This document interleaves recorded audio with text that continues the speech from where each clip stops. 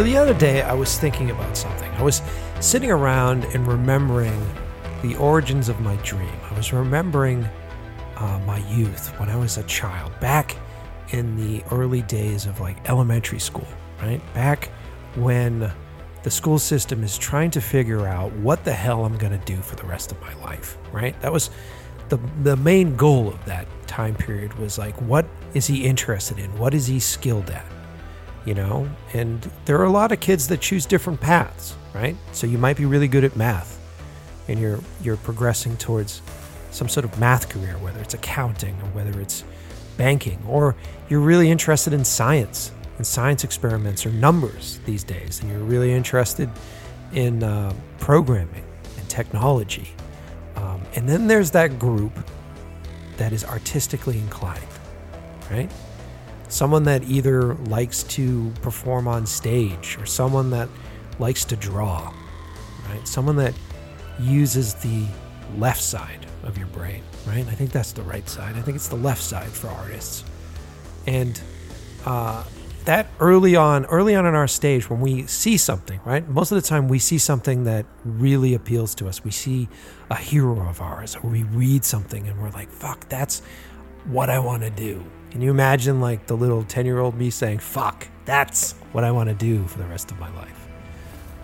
And so I was thinking about that, because I oftentimes I like to go back and sort of figure out how I got to where I am.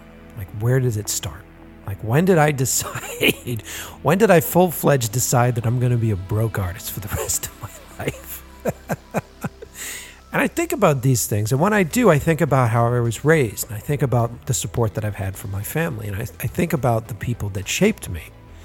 And I started to think about my dad. I started to think about my father. And his story, when I look at his story and how he chose to do what he did, it fascinated me. Again, it fascinated me. And so I think this is a good time to have him on the show. Now, I've done a prior show. I did a show with my mother, because my mother was a huge influence on the way I see stories, the way I tell stories. She was an influence on the media that I consumed, you know, the movies that I watched. I mean, she introduced me to comic books, you know. She was a big influence for me. And then I was one of the fortunate people to have two parents, right? To still have two parents within a home. But they were two polar opposites.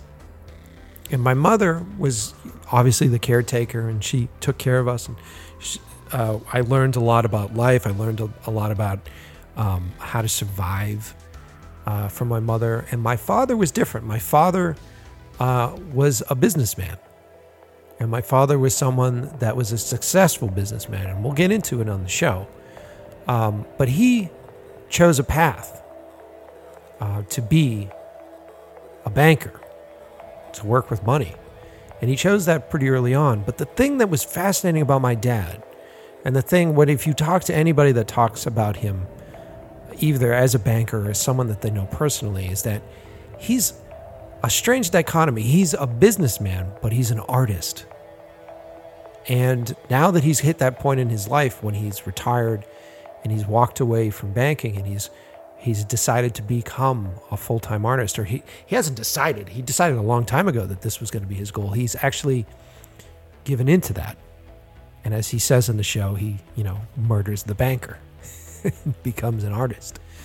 I was thinking about this stuff, and I'm like, this is perfect for the show. Why is this perfect for the show? Well, everybody's like, well, Mike, you just want to have your dad on. You want to talk to your dad. Well, I mean, that's nice to do, but that's not why I want him on the show. I think so many of us are always looking for the right reason to get started. So many of us are looking for a calling. We're looking to follow our dreams and looking for a path, like a set path to follow to become successful in this industry, right? And this industry is very difficult to do so because there is no set fucking path. There is no route to follow. You can look at the routes that other people have taken and have those inspire your route potentially, but there's no A plus B equals C in this business. On the business side of things, on the 9-to-5 side of things, on the right side of the brain side of things, there is a bit of the path. There is steps that you can follow to get from A plus B equals C. And especially during my dad's generation, the generation prior to us, where there was such a thing as working at one place for your entire career. I don't know if that exists anymore. I don't think it does. It's an interesting world we're living in right now. But I wanted to get a different perspective. And I wanted a perspective for not only the younger listeners on the show, but also the people that are hitting their midlife, for the people that are hitting that point where you're making that call. You're sitting there going like, I've tried this for so long and I really want to fucking do it, but here's the reality. And these are the realities that I'm facing. And can I continue? Can I push my way through? And I thought having my dad on the show would be great because of his story, right? So stick with it. I know it's an interesting decision to have a guy that worked in banking on our creative show. But as you, I'm sure, have read on all the graphics and stuff, he's gone from being a banker to a cook to an artist and now to an author, to a published author. It's an interesting story. And I think you guys are going to find a lot of really cool stuff in here. And we talk about life. We talk about inspirations. We talk about motivation. We talk about meditation. We talk about all these really important tools that you can use to fight that anxiety, that you can use to continue to feel inspired to chase your dream. And I'm really excited about it. And he's got a brand new book out, which I want to talk about on the show. This isn't an ad for his book, but the link will be below. Wink. But other than that, you know, I'm excited to have you guys here. And it's going to be a great episode, so please stick around. And I just want to start by saying that I love you guys, man. Every day I go on Instagram. Every day I get feedback from you guys. We're getting feedback from you guys through our Reddit, which is really great. Super excited that we're able to communicate with you guys, that we're having a dialogue. You guys have been loving this season. The season's going longer than I would normally do it. We'll see how long season 2 goes for, but I just fucking love it right now. The guests have been great, right? I mean, who have we had on the show? Surprised you with porn stars. What'd you guys think of that episode, right? That's a good one. And if you're just tuning in right now, do yourself a favor. Go subscribe to the show, whether it's on Apple Podcasts or whether it's on Spotify or whatever outlet you're listening to.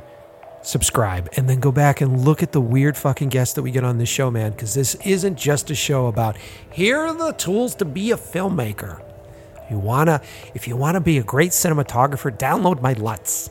That's not what we're doing here, man. We're getting into all the different avenues that surround your life as an artist. Your decision to say goodbye to any sort of stability and jump off the fucking cliff with the rest of us. And as we free fall, look around, see all the amazing shit that you get to witness, see all the really great people that you get to have relationships with. Because this life is a hard life, but this life is a lot of fucking fun. And that's the show. That's what it's about. That's what I'm trying to get season 2 to be about. So I hope you guys have been enjoying it. As always, you can follow me on Instagram at MyPetchy, or you can follow the podcast at In Love With The Process Pod. That's In Love With The Process POD on Instagram. There you can still leave me some comments. You can still have suggestions, interact with all the posts that I'm doing. It really helps. It really gives us a gauge from you guys on what it is that you like that we're talking about, what it is you guys are interested in. But I highly suggest that you continue to have a solid exchange with us. Like if you want to learn more about the show, if you want to dig deeper into the stuff about the show, if you want to get into a discussion, right? That's what our subreddit's all about. And what's our subreddit again, Liam? r/In Love With The Process. And I have to ask Liam all the time about it because he's the man running it right now. So he's the dude. I will chime in when he tells me that I need to, but that's where you go to start a conversation with us. And that's where you go to learn a bit more. And guys and girls, bring shit to it. You know, you got some really weird stuff that you found. If you are really excited about a specific technique, bring it there because we're looking there, you know? And if we see that you guys are talking about something and you guys are interested, I have access, so I will go find out more about it for you. Okay? So definitely go there. Definitely check that stuff out. Yeah, let's not delay the inevitable, shall we? Right? You guys are ready?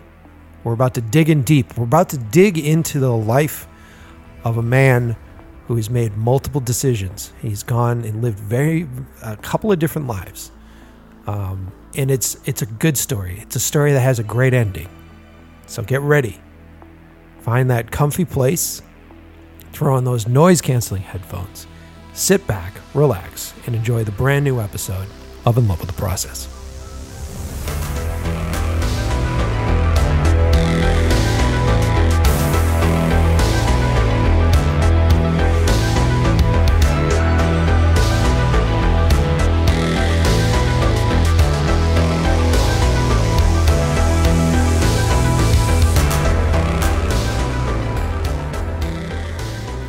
Hey, Dad, thanks for being on the show. Thanks, Mike. How you doing? I am good. It's weird having to do a show over the internet with you. That seems to be our life now. Everything is over the airwaves now. I know. And, what the audience didn't hear was the long process of us making it happen. And I'm very proud of the fact that you were able to get connected to the internet to be able to talk to me. Hey, I'm advancing. You're connecting. You're now a millennial. You're now able to talk to me. Now I'm connecting, and just so I can feel your presence here on Cape Cod, I poured myself 2 scotches, one for you and one for me. And I don't think the technology exists where I can enjoy that other scotch. And but I'll enjoy it for you. I can explain the whole process for you. Well, this 3 hours difference, man. It sounds like it's Scotch time over there in Boston. It's always Scotch time. All right, so let's get into some details here. I'm excited to have you on the show, and I think one of the reasons why, besides the fact the show isn't going to be about you being my dad, right? I'm fascinated in the strange path that you've taken. And I think the listeners of the show are going to be interested in this path as well, where you've gone from being someone who is incredibly focused on one career goal since being in your teens, right? Yeah. And then you pursued that career goal and got to the peak point of what you could possibly do in that career goal through your career. And then you just retired recently. You retired, last year was it? Or was it the year before? 7 months ago. Holy shit. Yeah. Okay. Yeah. So then you just retired. And then I think what's interesting about this story is that your goals kind of split, which I think is really fascinating. So I really want to get into, I think what we should do is start from the beginning. I think we should start from where your original trajectory, there's the word, where your original trajectory is. Liam's laughing at me. How'd I say that? Did I pronounce that right? Close. So let's start from the beginning. So what was your first job? What was your first gig? My first job was in a bank. Really? Actually, my first paying gig. I did work for a couple of little odd jobs when I was a teen. But even, I guess, the very first job was at the bank. I was 14, and I was hired to be the stock boy. So I was kind of the grunt, the gopher. What would you call that? That would be basically like an assistant or a PA, like a personal assistant. Yeah. Well, I didn't have a great title like PA, so I was just the grunt. I was the gopher. I went for ice creams for the girls. For the tellers, and I was, as they say, lower than whale shit on the bottom of the ocean. I was like the bottom. They were way down. How did you get that gig? How did you get in there to take that job? Nepotism is great. My mother was the secretary to the president, and so they, they needed. They used to hire kids after school to stock the shelves with, Sure. all envelopes and crap like that. So um, she got me the gig.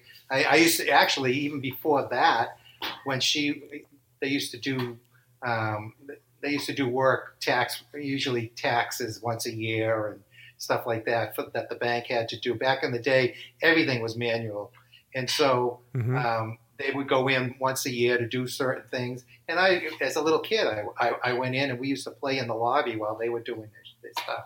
So I kind of grew up in that thing, but then I started after school at 14, and I stayed in that. I retired 51 years later in banking. I kept that community banking role and just did everything that I could throughout the 51 years that I worked in many different banks. Right. No, for sure. So like when you were 15, right? So was that when you got introduced to what that career could look like, or were you introduced that at a younger age? And then what was your dream at that point? What was your goal? Well, actually, it was funny because when I was 14, I was still young. As I got into high school, I went to an all boys school, Boston Technical High School, and it was one of the entrance exam schools. So magnet school. So we had all kids from all over Boston. Mm-hmm. It was the 60s. It was the late 60s, very turbulent times. We had all kinds of issues, and we were in the middle. The school was in the middle of Roxbury, so it was quite an education for me. I had to hop on a bus from Brighton. It was about an hour, an hour to get to school in the morning. But by the time I was in high school, I had already thought about my career as possibly being a banker. Mm-hmm. So I was the only kid in this school of 2,000 kids that wore a three-piece suit to school. I had a three-piece suit and a briefcase, and what a little nerd. So you went to school. You went to school in a three-piece suit in Roxbury. So you went to school in Roxbury. They were because it was an entrance. It was kind of attracted the higher kids that couldn't get into Latin school. Ended up going to Boston Tech. Yeah, and so there were probably, I don't know, maybe in the school of 2,000 white kids. We were in the middle of, there were probably 150 black kids, but we were in the middle of Roxbury. It was really, really tough times, socially, yeah, with all the unrest that was happening. Martin Luther King was killed. Yeah. Robert Kennedy was killed. Yeah. We ended up, there was so much political unrest. We had the National Guard down to protect us. It was quite a scene back in the day. Mm-hmm. And here's this nerd. However, I used that to my advantage, and most of the kids in the class, because my name was Pecci and because I was in a three-piece suit, they thought I was the son of a mafia don or something or other.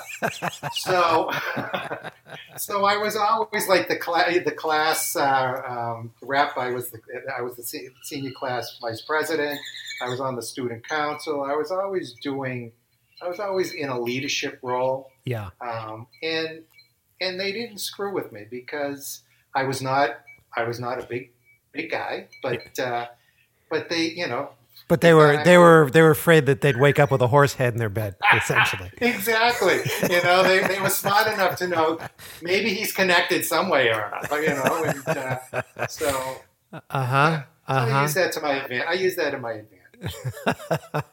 Okay, so then you go into banking, so you get this job, and obviously, if you're wearing a three-piece suit to high school, you're very serious about this. You probably took that job incredibly seriously, and then Well, I did, but also you also have to understand. This was the time of the Beatles. Sergeant Pepper's came out, Uh-huh. and so I thought I could kind of bridge the gap, and I showed up at work in a Nehru jacket, a lime green Nehru jacket with glove beads, and was promptly told to go home and change. So I didn't fit in there, and I didn't fit in at school. It was like, I was kind of floating in between. I didn't know where I was going with this thing. Also, at that point, I should preface this whole thing as I was very much into art at that time, Uh-huh. and so so I had this whole artistic side of me too. Well, where did that come from? Because I mean, I know a little bit more than the audience knows, obviously, but Yeah. like where did because I know your family life wasn't very artistic. Where did you end up finding your artistic inspirations? No, I think I think it was an escape for me. I always loved art, and so I ended up signing up. I probably was 10, and I convinced my mother to sign me up to go to the Museum of Fine Arts kids program. Huh. And so I would go on Saturday mornings, and I'd take the trolley at 10. You can't even think of that now, but I would take the trolley from Brighton, and I'd go in to get to the MFA At 10. At 10. at 10. At 10. Oh God yeah, damn. are you kidding? Yeah, I used to, at 10 or 12, we'd get on public transportation. The trolley was right there, so I'd take the trolley and a couple of trains. Go to Revere Beach for the day, and tell my mother I was down the street with friends. But so but we were very portable back then, and we could ride our bikes anywhere, but we could also we took the train, public transportation anywhere. Yeah. And so so we were always going with this. So then you convinced her to go to the museum school, right? I developed that taste for art, and I would sit on Saturday mornings, and in the Great Gallery in the Museum of Fine Arts, and just be mesmerized by all this art that was on the walls everywhere. And I had such I think I had such a passion for it that my mother actually got me to have private art lessons from our Aunt Tony, my Aunt Tony, Uh-huh. and who was a fabulous artist in her own right. And she was such a kind and giving woman that it opened up all my senses to the art world. Very cool. So, all right. So then I think that's good history. Also, by the way, for the audience at home, I think we need to point out the fact that Dad is doing this interview in the middle of Jurassic Park. I think that's why you're hearing chirping dinosaur birds that are in that space right now. Oh, okay. All right. But okay, so then you get this job. You're at the bank, 15 years old. You're looking there. Did you have a goal at that point? Was there something that, like, where did you want to be in the bank? Did you want to be a teller? Like, what was your push? No, yeah. I guess my big push was to be a teller, and that was, I couldn't become a teller until I was old enough to be bonded by the insurance company. So that was about 16 and a half, maybe 17. So I did odd jobs. I did all kinds of stuff that I could, and then finally I became a teller, and I set as a goal for myself to be the best that I could possibly be, and the best that there ever was. So I was going to be the best teller there ever was, And for me, that was the goal, was really to become a teller. Uh-huh. I didn't have the high aspirations at that point in time, because I was also into music, and so when I ended up finally at college age, and my senior year, thinking about where I was going to go for college, I ended up applying at the Conservatory of Music and Berklee School of Music in Boston. Mm-hmm. And then I also thought, well, because of the banking end of it, I'd apply to Bentley as well, Bentley College, which is now Bentley University. But so I went. It ended up that I decided I love music, but I hate practicing. There's so much involved there, and you're going to starve. I loved art, but I felt that I didn't want to be a starving artist either. Mm-hmm. Both of those evocations I could do as hobbies, Mm-hmm. and I decided on going for accounting and in the business world and pursuing my career as a banker. And it was at that point in time when I started actually going to school for business and accounting, Mm-hmm. that I set my goal as being the president of the bank. Wow. And so that's that pivotal moment, you know what I mean? Where it seems like you were inspired by two different paths, which I think a lot of the listeners of this show are.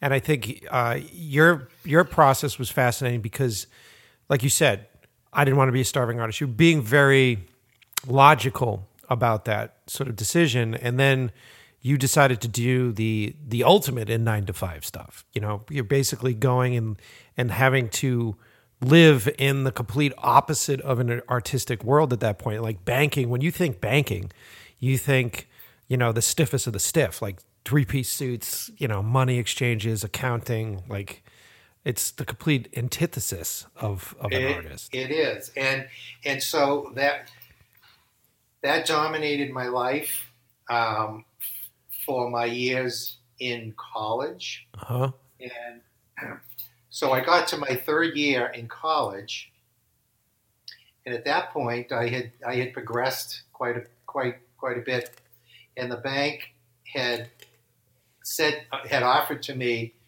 a job as the bookkeeper, Uh-huh.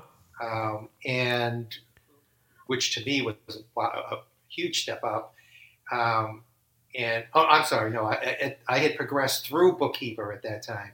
They had offered me a job as the internal auditor, which was a big deal. Wow. And but I still had a year to go before I graduated. So I accepted the job for a phenomenal salary, $10,000 a year, and at that point in time, all my friends, when they finally graduated the year later, that came out of Bentley, they were starting out at $8,000. So I was already a couple of thousand ahead of them. But so I took that last year, finished up my classes during the day. I would take a few classes and then go to work. I'd take classes at night. I took classes on the weekend. So I was able to graduate with my class.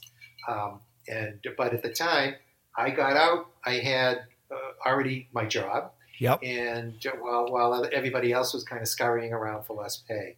So I had already jumped ahead of most of my college buddies anyway. So the little nerd with his 3-piece suit,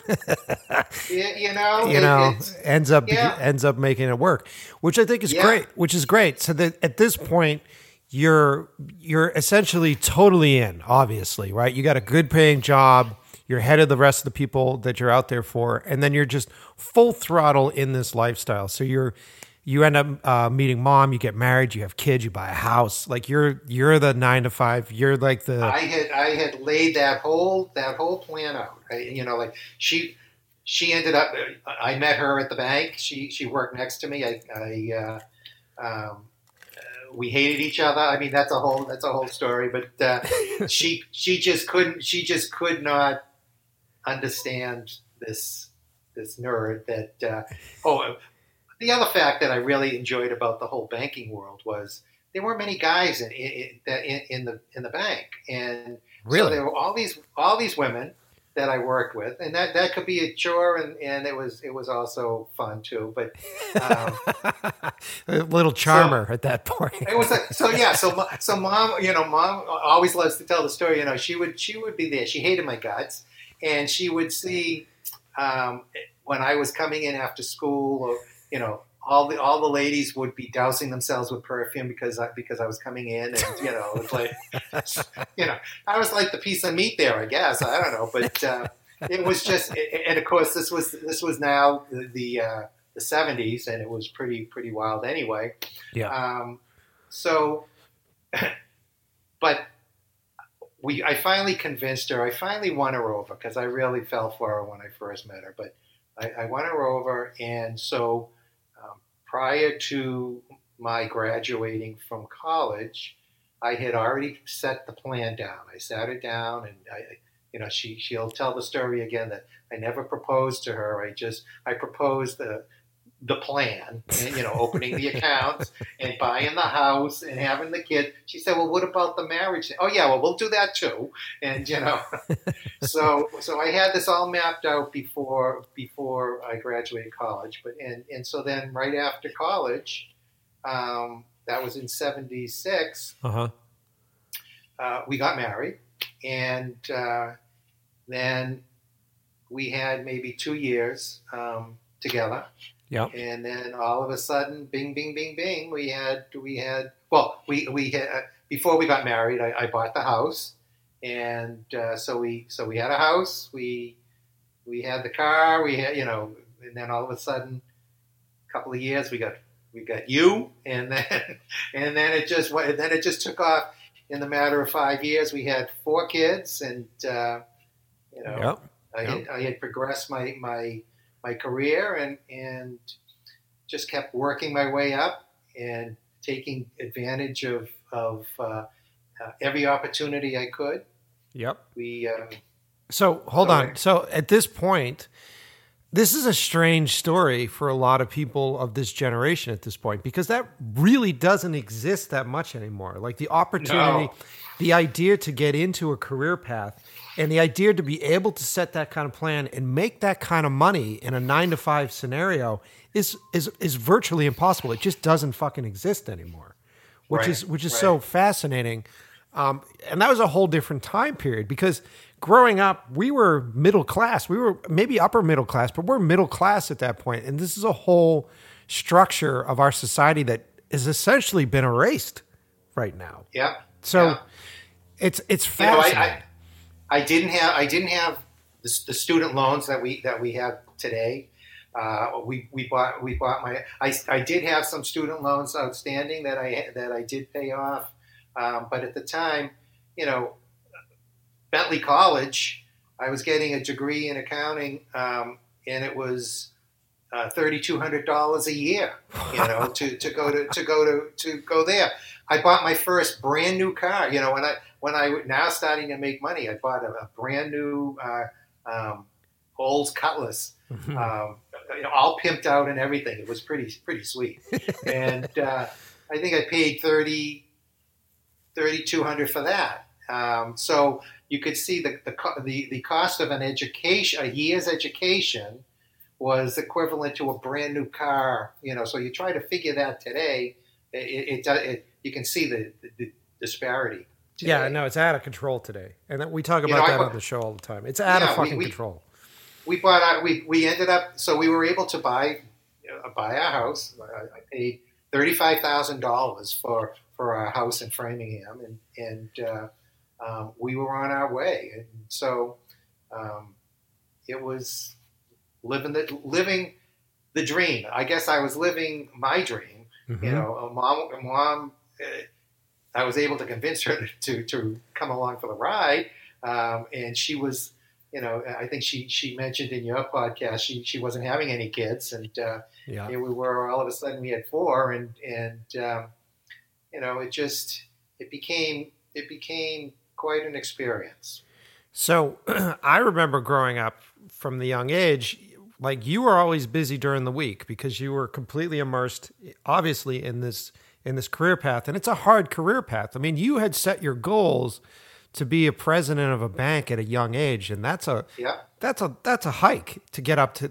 I mean, you're essentially trying to reach the top of that system, which is fascinating.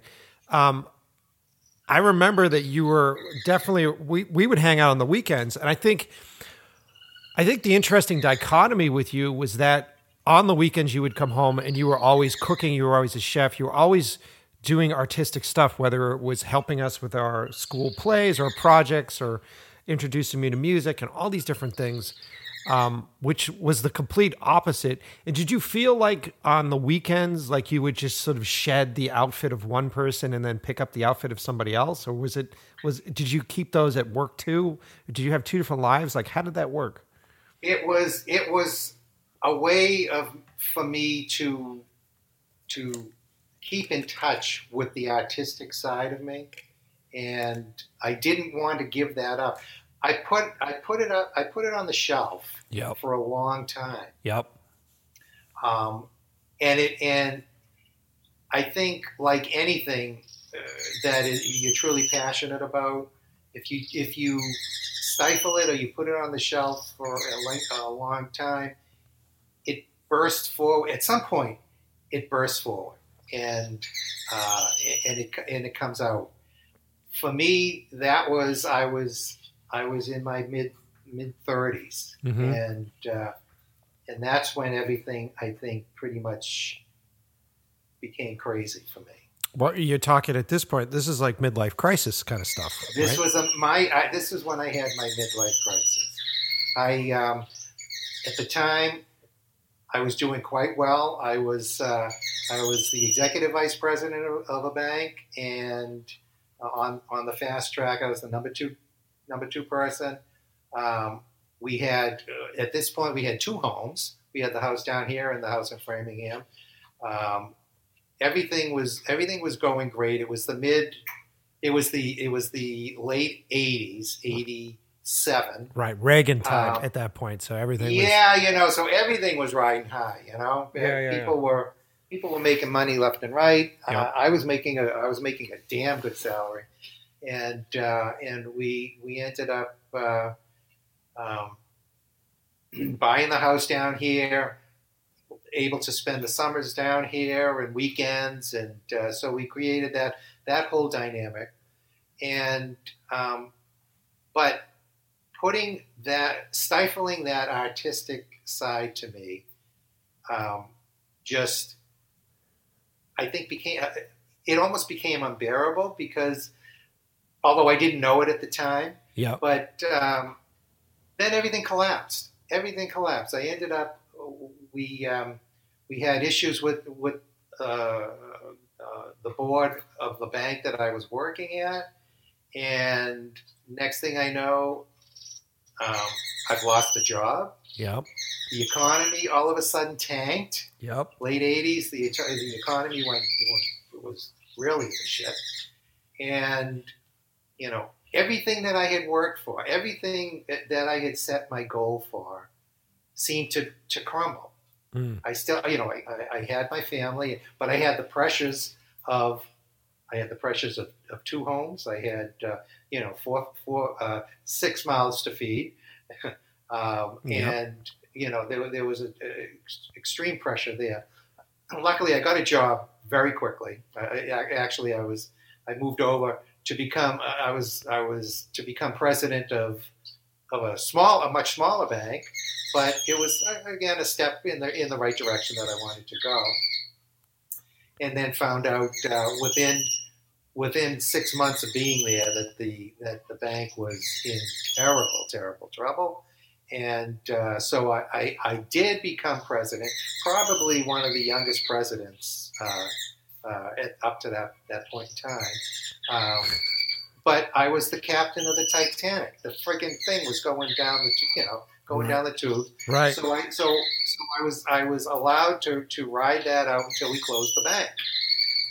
Was that your first point that you became? Was that your dream position? Was that when you became the president? You became a president of a sinking ship at that point? No, my dream had become a nightmare. Yeah, it had become a nightmare. I had got the title, but the circumstances behind it was so horrendous Yeah. that it cost me a piece of my soul, but it cost me my health. It was just, it was the worst. It was the best of times and it was the worst of times. And actually, it was a sour victory for me because of course. The title meant nothing to me, and I knew that. I knew the bank was going to be gone, and they just needed they needed somebody with the title to ride it out, to hold it together until it was sold off to somebody else. Which it helped me with my reputation in banking. Got it. Because I stayed true to my morals, and I had to make decisions that were pretty tough, and to keep to try to keep this bank from imploding dramatically. But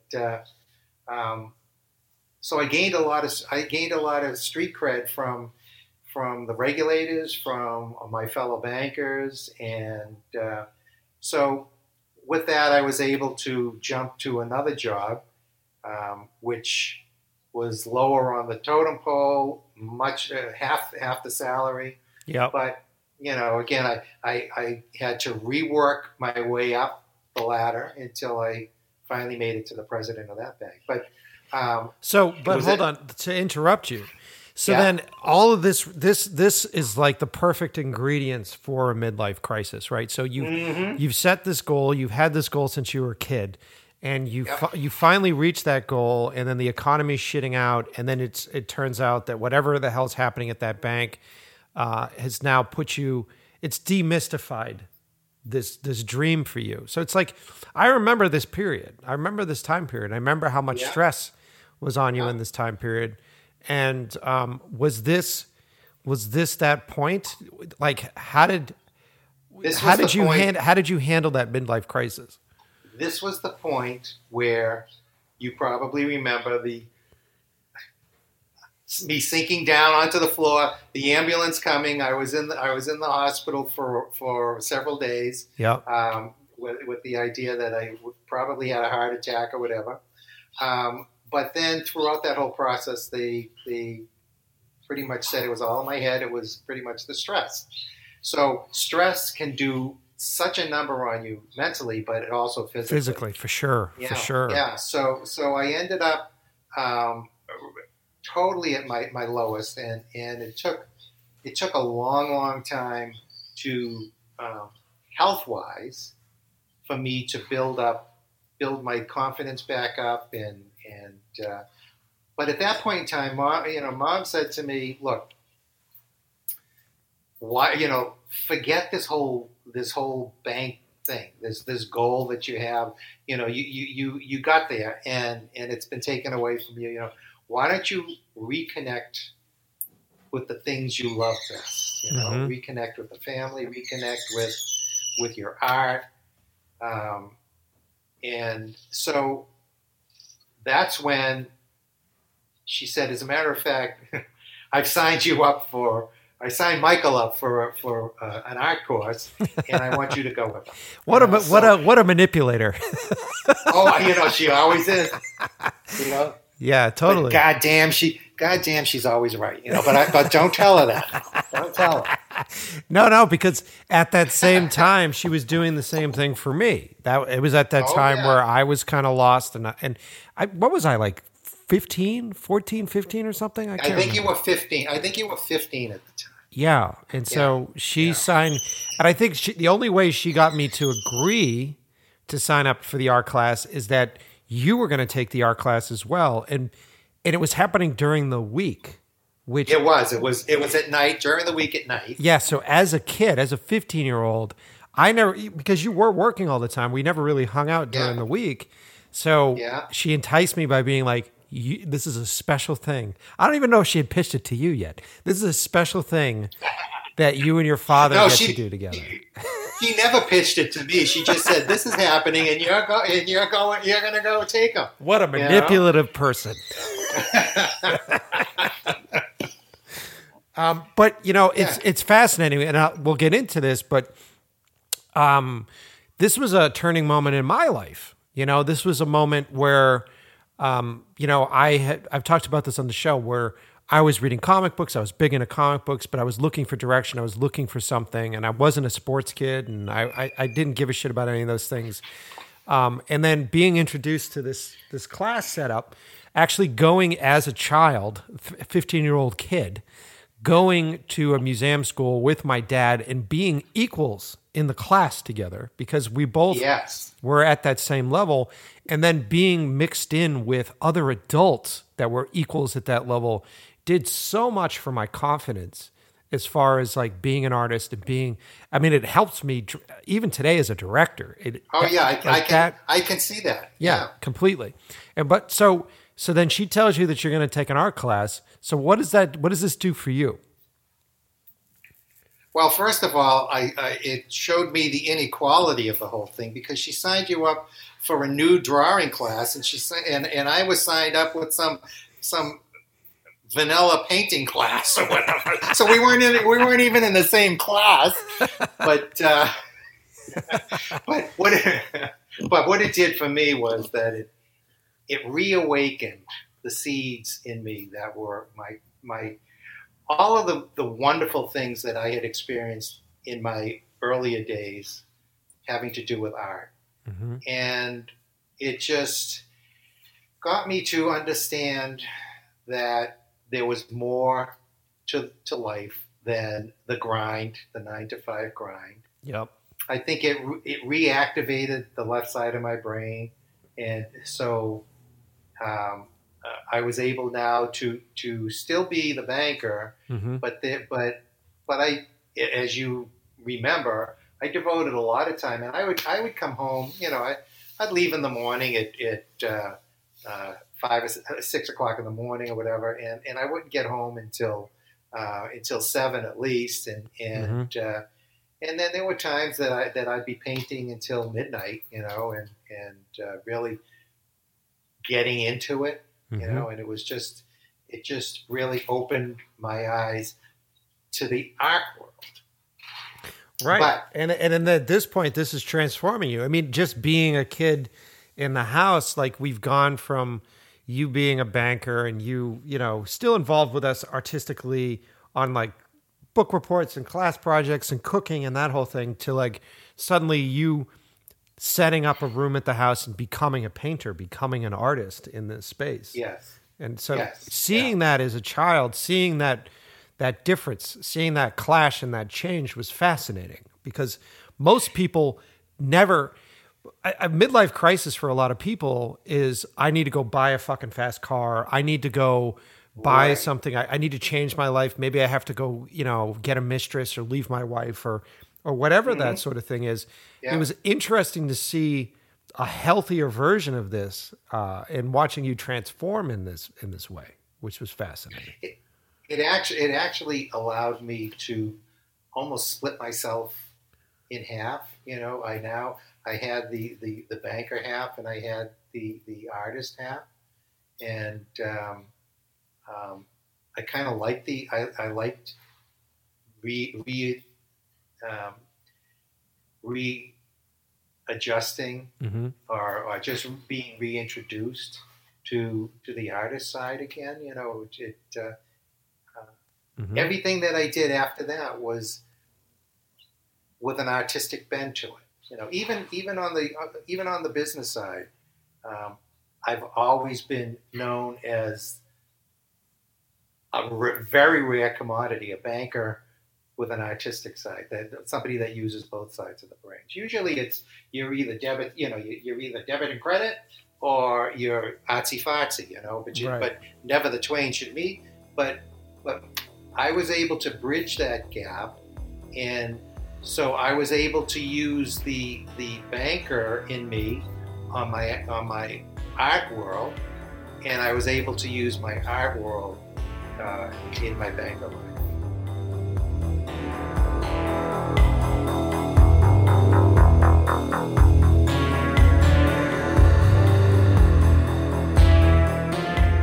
All right, gang, it's that time. It's that time to spread some love, right? It's that time to give some love to the men and women who support this show. And I am not just talking about you guys, because I give you love all the time. I'm literally sitting here working for free for you guys. This is love, right? But what I'm talking about is our sponsors. The people that support this show. The people that give us money. So that way we can keep this show running. And very happy with the sponsors we have and the partnerships that we have. And we continue to build and expand and grow. So I'm very excited with all this stuff because of you guys. And because you guys click on the fucking links. Click on the links. I don't know how else to say it. If you listen to the show and you like the show, click on the fucking links. Click on the links in the description. Go to inlovewiththeprocess.com. Click on the links at inlovewiththeprocess.com. Why? Why am I asking you to do such a laborious step? Why am I asking you to take so much time out of your day to do something like this? Because my sponsors track those links. If they see that you guys are interested, they see you guys are doing this, they're going to continue to be sponsors on the show. So do it. That's the best way to support us. Okay, that being said, first up, my good buddies, the boys from Puget Systems. I love these guys. All of them. Eric, John, you guys know. You know what's up. I'm throwing shout outs today to you guys. If you are a young filmmaker, photographer, if you're a young sound mixer, if you're just someone that plays video games all day and wastes your fucking life and you need a brand new computer, right? Your old computer is lagging. You're getting that fucking beach ball of death. And you realize that you just don't have the hardware. The hardware is not staying up to date with all these constant software updates that continuously put our hardware out of date. Oh, it's a nightmare, especially if you're trying to start up a company, especially if you're trying to make a profit off your gear. You ever notice that? You ever notice how we're like Indiana Jones, just desperately trying to stay in front of that giant ball called the fucking corporations that continuously keep us in debt? Oh, anyway, if you're looking for something good, if you're looking for something new, you need a brand new computer. You want something that is going to last more than 2 years. You want it to be sitting on your desk for at least 5 years before it gets thrown into that fucking floating ocean out in China. I highly suggest you think differently. No longer in this business do you have to have a specific manufacturer in order to be a professional. That propaganda has been debunked. You can now own a PC. PCs do the exact same thing. PCs are more affordable. PCs are customizable. PCs are upgradable. And I know that you're at home going, but PCs crash all the time. No, they don't, right? They're both the same. Both systems are the same. They're both folder-based operating systems. I don't know how to use a PC. Yeah, you do. You know how to click on a folder? You know how to click on an icon? Boom. Good to go, right? All the same programs run on both systems. If you're using Adobe Creative Suite, both systems. We've now hit a point where there aren't restrictions placed by another manufacturer on the codecs that you can use. So you can now run out ProRes on PC. You can now run out whatever it is that you want if you're at video editing. It's fan-fucking-tastic, right? Check them out. Now, I know you're saying, I don't know how to build the PC, Michael. I have no idea where to even start with that. And I go, I completely understand you. So here's what I did for you. I did the hunt because I needed the same thing. I looked for the best place to buy a computer that comes in a box that I can open up, set up, turn on, and have great customer support and save money on and be able to use that extra money to put in those extra third-party hardware pieces that we need to make shit work the way we need it to work. Let's be real, right? I found these dudes called Puget Systems. If you go to PugetSystems.com, there you can buy a baseline package by choosing the software that you use or that you will potentially use. So, hey, Premiere, boom, gives you a drop-down. You then choose a baseline system. They'll offer that up. You can customize your system at that point, and you can talk to them directly to do so. How cool is that? Doesn't it feel like we've gone back in time? What is this, the early 2000s, the late 90s, where you're actually calling someone on the phone and they're actually picking up the phone? Holy shit. I know a lot of you who don't like to talk to people might feel a bit of anxiety. You can still send them emails. You don't have to have a phone conversation for those of you who like to text and hide behind icons and emojis and GIFs. I said GIF. I'm on a tirade. Go check them out. Go to PugetSystems.com. There you can build a perfect, beautiful, fast PC that you're going to love and use. I use their systems. I have cut everything that I've done in the past 5 years on a PC. Holy shit, on a PC, guys. So think about that. All right, go check them out, PugetSystems.com. Next up, the support from our good pals over at Quasar Science. One of the best, newest upgrades that have happened in our industry is in cameras, right? Cameras have always been taking the limelight. Oh my God, what kind of chip do you have? Is this 8K? Is this 12K? Is this 24K? Is this going to make my movie good? Who the fuck cares now? Because cameras have gotten so good that you can shoot with a fucking iPhone at this point, right? So the next question is, what am I putting in front of that camera? That is the most important part. Who am I casting? What is the wardrobe? What is the stuff? What does the lighting look like? And if you're looking at all these productions, if you're watching these great series on Netflix, if you're one of those assholes that likes that fucking show, I can't stand that show. I don't know why that show's so popular. Have you watched that show, Liam? No. It's called You. Everybody fucking loves it. People that I respect love it. And I'm like, it's a goddamn fucking soap opera. It's called You, and it's got a little slash in it, and the words are broken up. It's a fucking soap opera. I don't care how you put it. You watch it, and everybody's like, dun, dun, dun, and they do the camera coverage, looks over, and he does some really fucking lame voiceover for the whole thing. Gina loves the show. That's why I'm on this fucking rant, because I had to listen to it last night. I couldn't go to sleep. I had to listen to this bullshit voiceover, and then everybody's like, I fucking love this show. Get some taste. God damn it. Anyway, if you do watch that show, the one thing I'll give it credit for is the fact that it looks really pretty. And that's because of the lighting. And the advancements of lighting right now have been so insane in our industry. A lot of LED units, a lot of smaller units that run on battery power, units that can show all these different colors from the rainbow. We've done a whole episode on this. You can go back and listen to the episode with Tim from Quasar. Quasar Science makes these amazing LED units. And if you're someone that's looking to change the way your images look, if you're looking to add production value to your stuff, and you don't have access to amazing production designers, you don't have access to locations that are amazing, get your hands on some great lights, great cinematic lights. And I highly suggest you go check out Quasar Science, because they make these tubes. They make bicolor tubes. They make RGB, rainbow LEDs. They do amazing stuff. The prices are very affordable.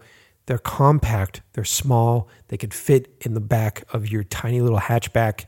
They could fit in the back on your lap while you're taking a Lyft or an Uber to your job. So go check them out. Go to quasarscience.com. All right. Let's see. Okay. I have to promote, and I'm happy to do so, Industry Jump.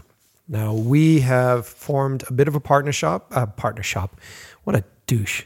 We have formed a bit of a partnership with Industry Jump. So if you go to industryjump.com, there you will find a global community of verified filmmakers providing the next generation of filmmakers with the resources required to grow their business, learn new skills, and manage their careers. You can sign up for free at industryjump.com. You can create a verified portfolio, search for film crew and hire that you want to hire for your next project, and learn from top tier creators in the industry through live video mentoring. So if you're not getting what you want out of me on this show because I am the best mentor there is, no, I'm not. What do I fucking know? Then you should go over to Industry Jump and specifically search for somebody who doesn't say fuck all the time, because maybe I offend you.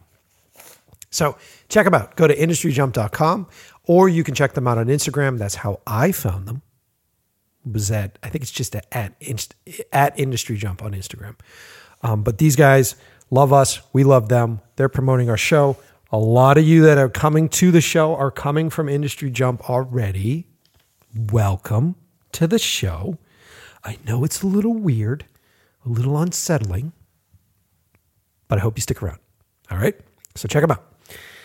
Now, if you want to support the show, I could use the support. We're going to try to be creating new content. We're going to be creating specific content made for you guys to purchase. We're creating merch. We'll be doing all sorts of stuff. There's a bunch of different ways as we progress into the future for you to support the show.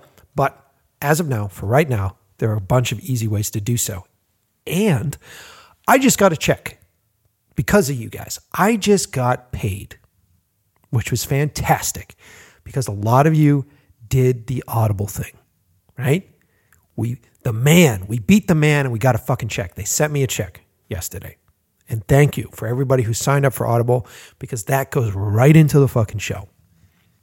I'm just letting you know right now, this isn't wasted shit. When I talk to you about these things and I ask you to do these things, they fucking work. So do them, please, if you love us, okay? And what I'm talking about right now is signing up for a free trial at audible.com. So if you go to audibletrial.com/inlovewiththeprocess, there you can sign up for a 30-day free trial, which comes with a free audiobook. And you'll be able to support the show because everybody that signs up for a trial that hasn't done so already. So if you listen to other podcasts, a lot of podcasts have this sort of sponsorship opportunity. So if you've done this on another show, you can't do it again. But if you haven't done it yet, and if you haven't checked out Audible, I highly suggest it because the audiobooks are really great. I mean, Dad's talking about his book on this show. I'm one of those guys that listens to audiobooks. He's got to get up with the shit. He's got to get his shit on Audible. Because that's probably the only way I'm going to get through his whole book. I know he's listening to this episode. He's going to be like, dude, come on. I need to sell my... Yeah, I get it. All right. So anyway, Audible trial. So if you go to audibletrial.com/inlovewiththeprocess, sign up 30 days, free trial, free book. And then you'll have access to all sorts of really good stuff. They do really great audiobooks on there. And then after 30 days, if you like it, stick around. You probably will. If you don't like it, cancel it. Won't cost you a fucking dime. And even if you cancel it, we still get paid. Good deal, right? I don't think I'm supposed to tell you that back part, but that's the reality. Let's part the curtain. I still get paid, even if you cancel after 30 days. So go check it out. Go to audibletrial.com/inlovewiththeprocess. The link will be below with all the other links, okay? The other thing that we're still doing is that deal for Capital One. So if you go to inlovewiththeprocess.com/sponsors, there you'll find a couple of graphics for Capital One. We have 2 deals with 2 different credit cards. It's either the Venture card or the Venture One card. Here's the difference. The Venture card, you have to pay a $95 annual fee. Now, let me just stop here because I forgot to do the intro that I usually do for this. If you're someone that doesn't know how to handle your finances, if you're someone that's addicted to buying things, right? If you're someone that at the end of the month, you continue to stack money on a credit card and you continue to pay boatloads of interest, right? If you're trapped under this, then don't do this. Please stay away from this. You probably won't even get approved for this. So don't even bother doing this. But if you're somebody who is looking to build credit, if you're somebody who's starting your own business, if you're someone that rents a lot of gear, if you have a big expense that has to go on a credit card that you're going to get paid for entirely by your client, it's a good time to sign up for one of these. And here's why. Sign up for the Venture card, which comes with a $95 annual fee, but you get a sign-up bonus, right? Which is, you get 2 times the miles per dollar on every purchase every day. So every dollar you spend, it's 2 miles per. And if you spend $3,000 or more on purchases within the first 3 months, you earn a bonus of 50,000 miles. That equates to $500 in credit towards travel. So if you spend money on lifts, if you buy a plane ticket, you can use those bonus miles that you've earned to write that off to zero. So it becomes a free ticket, right? It's really great.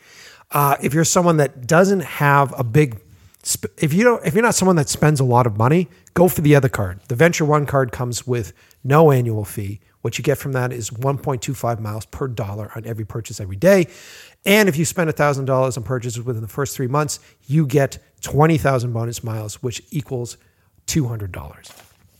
I got both these cards.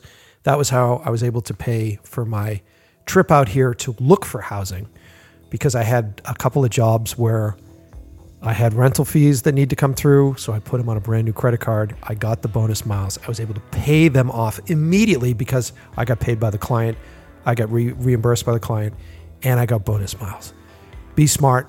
Look into this stuff. It works out really well. I think you guys will dig it.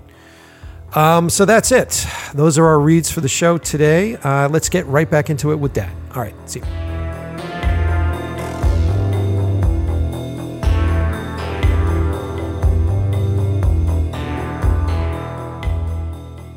just to give some context here, you're a Boston kid. You're born in Boston. You're raised in Brighton. Yeah. That's your heritage. Like, your parents, did they come off the boat, or were they second generation off the boat? They were. No. It's so incredible where I am today to look back. My grandparents came off the boat. From where? Where did they come from? They came. This is the funny thing. They came to America, and Italy was completely forgotten. And so, growing up, I would ask my father, "Where did Grandpa come from?" Nobody knew. It was like that curtain was closed when they left Italy. Yeah, that curtain was closed. We were American. We spoke American. We had nothing to do with Italy. Italy was the boot. But other than that, I could find it on a map. But there wasn't any draw for me. Yeah. And growing up, we never had anything Italian. I was a good cook, so we always cooked Italian. But it was, we didn't have the Italian flag, or we didn't. We were not. We weren't either like authentic Italians, and our driveway wasn't full of IROCs either, and there weren't like wife beaters outside. It was like we were very much an American family growing up at that point. Exactly. Yeah. Exactly. So that whole connection with the old country, with Italy, was never available to me. It was foreign to me. Yeah. I never even thought to ask about it. So then how did Italy come back in? How did Italy find its way into your life? Well, so here's where it gets strange. Here's where it really gets friggin' strange. We through the art class, I went to as you were dealing with Michael Darling in the drawing class. And I had gone to another class which was mediocre, but so I ended up switching to Michael's class maybe a year later. And through that class, we started getting in touch with ourselves more, to get on the artistic level, to try to get in touch with our vision. I took some visioning classes to get in touch with my artistic vision, to see where I wanted my art to go. And it was during that time that we started doing, in these classes, we were doing journeying. We were doing all kinds of, what my banker self would say, some real weird shit. I know. It's hard for me not to roll my eyes on this end. Well, I did a lot. Believe me, I did a lot of eye rolling, and I thought to myself, this fucking hocus pocus shit. This is like kind of crazy. Yeah. But I ended up trying to. I wanted to improve myself as an artist, and I felt that this let's go with this thing. So we started doing journeying, and at the time, I also started keeping journals. Right. So I have all these journals where I was writing things down. I was making sketches. I was doing poetry. Oh my God, I was doing poetry. I was doing all kinds of stuff. Yeah. As we were doing our journeys, I started to connect. I had a deeper connection with my past. Okay. And again, at that time, I still had not really asked any kind of questions of my family of what the hell was going on. I did have stories that were told, but basically everything changed for me. Yep. It drastically changed. Like it was like almost overnight. I started to morph into something different. I touched base with something that I felt was leading me. But my painting, all of a sudden, all my paintings started to change. Huh. And I was painting Tuscan landscapes, places that I had never seen before. But everything was was becoming much more Italian, and I started cooking. I started cooking Tuscan style dishes, which was interesting because I always cooked more Sicilian stuff, but because I thought we were from the south of Italy. But anyway, through this whole metamorphosis, if you will, I decided I wanted to learn the language, so I signed up for Italian courses. Yep. And so I got more and more into it, and people started to say, a lot of people would critique my work, and they kept saying it was more Italian Renaissance than it was anything else. Most of my peers were painting abstract, modern, pretty much modern stuff. I was more a traditionalist and very much a Renaissance. I'm painting Madonnas and saints and all this other shit, you know. And, right. And it was like so totally different than anybody else in the class, but I felt like I was being led that way. I was being led that way. I was being drawn to something that was not only Italian, but it was ancient. So this is fascinating. Okay, so like recapping here, you've hit this point where you've hit a midlife crisis, and then you've hunted and you've awakened the artistic side of you. It's just so interesting how we work as humans at this point, where we've trained, because you're talking what, like 30 something years, like 20, 28, 29, whatever, how many years it was that you were just completely focused on banking, completely using the right side of your brain, completely playing that game. And then you awaken, like you said, you awaken the left side. And now you're accepting all of these very strange techniques that to the right side, you know, it's like, this is ridiculous. What are you doing? And through this process, you're discovering, you're open to this discovery where, like, I mean, I'm a cynical skeptic. So there's part of me that's like, you know, there isn't fucking voices talking.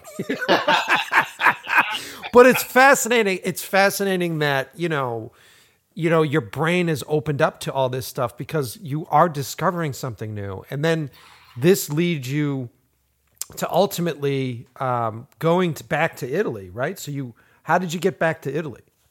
Well, again, as you said, it opened my brain. It also opened my soul at the time. I really feel that something happened within me that opened me up, that gave me the opportunity to not to question it, but just to try to find out what was driving me. And so I started doing some research on the family to try to figure out what the connection was. And so I had relied on stories that I had got from my grandfather, and his tales to me were very brief. He spoke very little English. My grandmother didn't speak any English. This was, by the way, my father's side of the family. Sure, the Pecci side. So my grandmother didn't speak any English. My grandfather spoke English. His name was Paul, and so he would tell me the stories of when he first came to the country. It was pretty barren when he came. But that was back just at the turn of the century, so like the early 1900s. Sure. But his father, my great grandfather, was a cousin to Pope Leo XIII. So right. Pope Leo XIII was a Pecci. He was a Pecci Pope, and he died in 1903. And I think my grandfather came over at that point in time. But so there was this whole connection there. So I decided that I wanted to try to figure out the lineage, or just try to figure out where we came from. and we did. I did establish that we were from south of Rome. Uh-huh. I'm still not sure what actual town we came from, but the Pope had come from Caponetto Romano, which is south of Rome. So I went to the Pope sites. I got a lot of references, a lot of books on the Pope, and started looking at his lineage. And so his lineage goes way back. So this was officially documented when he became Pope. They did an official document on his lineage. Yeah. Which brings him back to the 15th century. And then I found out that the Peccis actually came from Siena, which when we first went to Italy, that was the place we went to. And I didn't know why I wanted to go there. This was before I knew any of this shit. But we ended up going to Siena, and that's actually where the Peccis came from, was Siena. And isn't the history of Siena, isn't that the banking city? That's the rise of banking. The first bank in the world was in Siena. Weird. But I'll tell you, this gets even weirder because now I'm researching back as far as I can see, and I'm coming across not only the Pope, but going further back, there were ambassadors, there were cardinals, they were a very, very powerful family that started out in obscurity back in the 11th century, or that's as early as I can find, but grew to quite prominent throughout Europe, but then has shrunk down and it's kind of dissipated into. There are very few Peccis around. In Italy, there are a lot here in America, descendants, but in Italy, they're and particularly in Siena or Tuscany, you don't find them anymore. So anyway, we ended up going back to Italy on the first trip to Siena, but and that's where when we first got there, I don't know if you remember, I felt totally at home there. I knew where we wanted to go. I knew places that that called out to me. I felt. When I got there, I felt like I was at home. We had gone on that trip. We had gone to Sicily. We had gone to the Amalfi Coast. We went to Rome and all these places. But Siena, to me, was the place that I felt like I was at home. Yeah. And so we've gone back there a number. I don't know how many times we've been back to Siena. But in my process of going back in time, and finding these people in the 15th century, in the 14th century, in the 13th century, I finally found that the oldest person, the oldest reference that I could find, is a banker from Cortona, which is a town that, as you know, I love Cortona. Yeah, it's beautiful. I have a whole connection with Cortona, but this banker from Cortona in the 12th century was named Paolo Pecci, and so I thought, holy shit, and it's weird. It's weird. Like I said, I'm a cynic, and that's strange. But it's Paolo. I truly believe in my heart that Paolo is the one that has reached out to me, and I am telling the story. So the book that I've written is not about Paolo per se. I started writing the first book about him, but in the very first chapter I started writing about his father, Giovanni, and so I wrote so much about him that I thought, well, I got to start the series with Giovanni. So this goes back to the early to the mid to the late 11th century, Giovanni Pecci. But his son Paolo is the one that is connected, I think, with me, and has given me all of this information that I keep finding. I dream about I dream about stuff. Yeah. Only to find out maybe a year or 2 or 3 years later when we go to Italy, I find that location, and you know, we have been to places in Siena that have really resonated to me, and we've returned several times to these places, only to find out years later that they are actually Pecci Palazzos that were built in the 12th or 13th century. And so it's all of the tie-ins with particularly the 12th and 13th century, and actually into the 14th century. But all those buildings that you saw when we were in Siena, around the Campo down where the Palio is, all of those buildings were built during the time of the reign of the Novici, which is the government of the Nine, and the Peccis were part of the government of the Nine.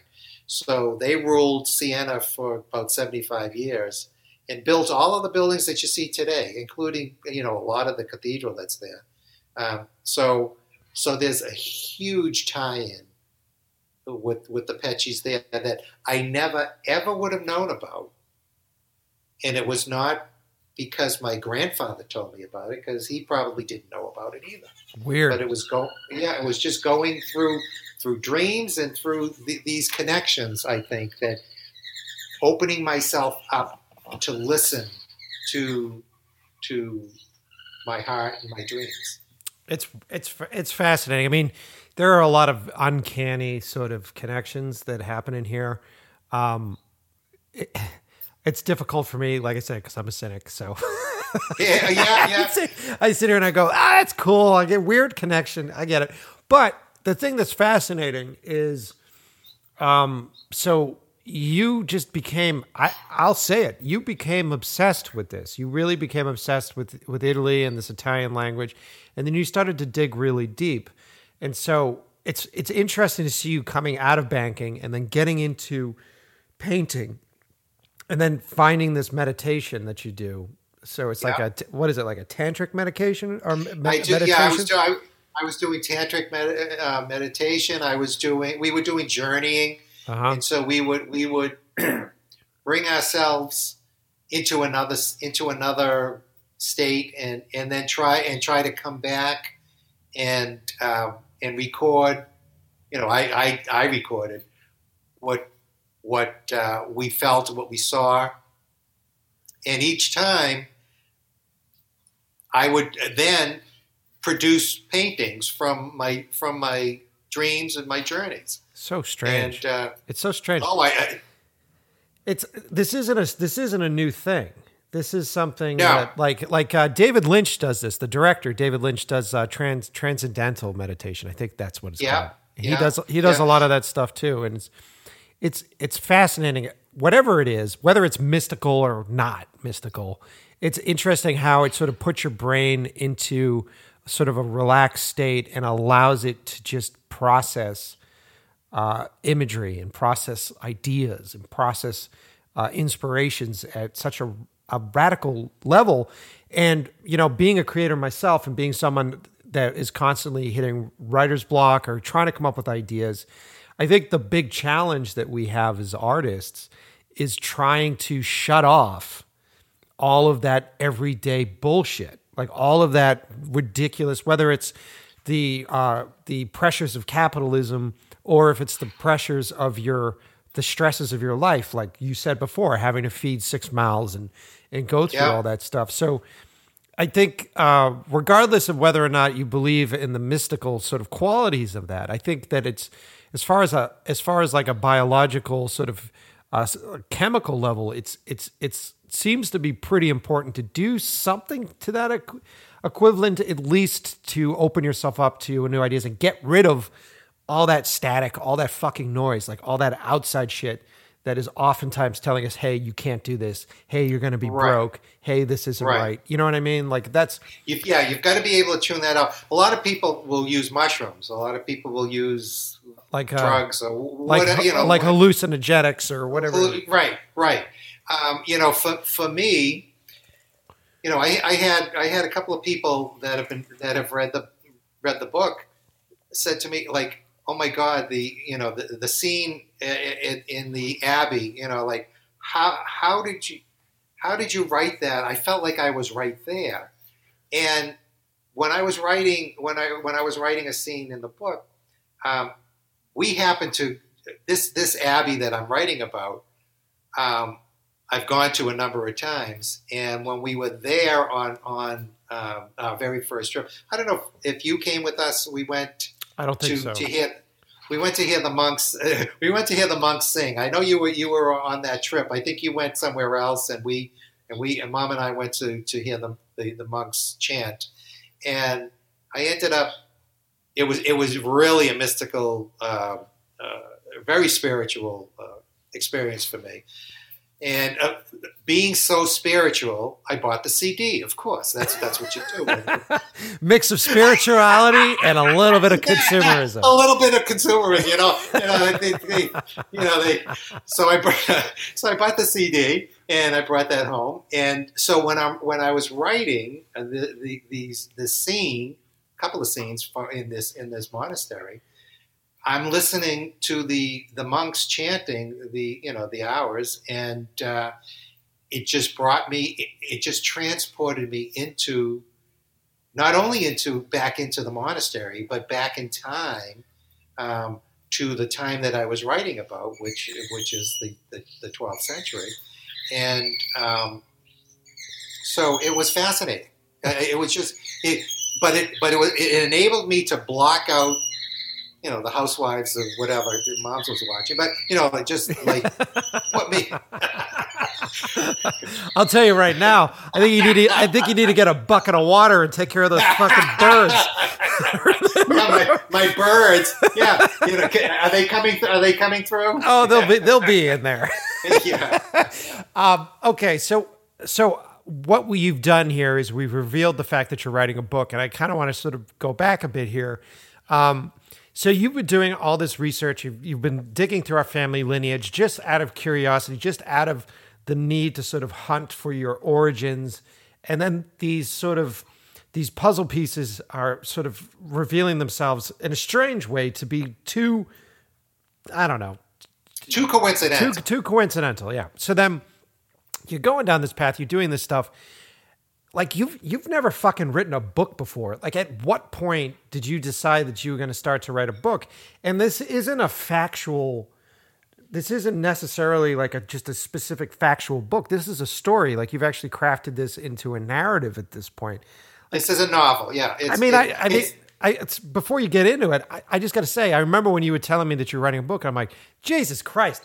So now you're painting, now you're doing this, and now you're writing a novel, and you're still working. You're still at a bank at this point. So, why did you get started with the book? Because I ended up having these experiences when I was in Italy. I was having these experiences while I was home, having dreams, and I felt very strongly that I had this story being told to me, and I had to write it down.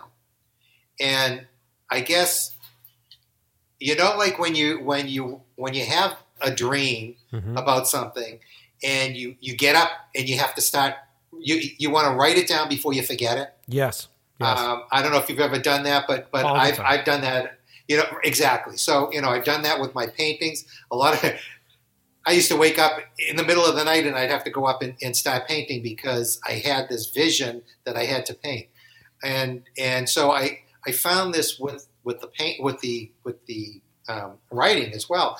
I had no intention of writing a book. I just wanted to write all of this stuff down. And then it started to morph itself into more of a novel.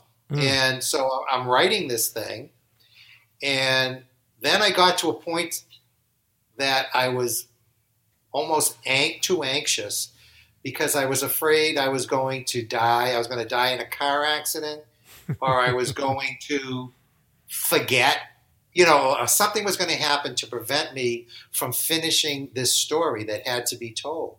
Yeah. And so I was just driven with this idea that this story is given to me and it has to be told.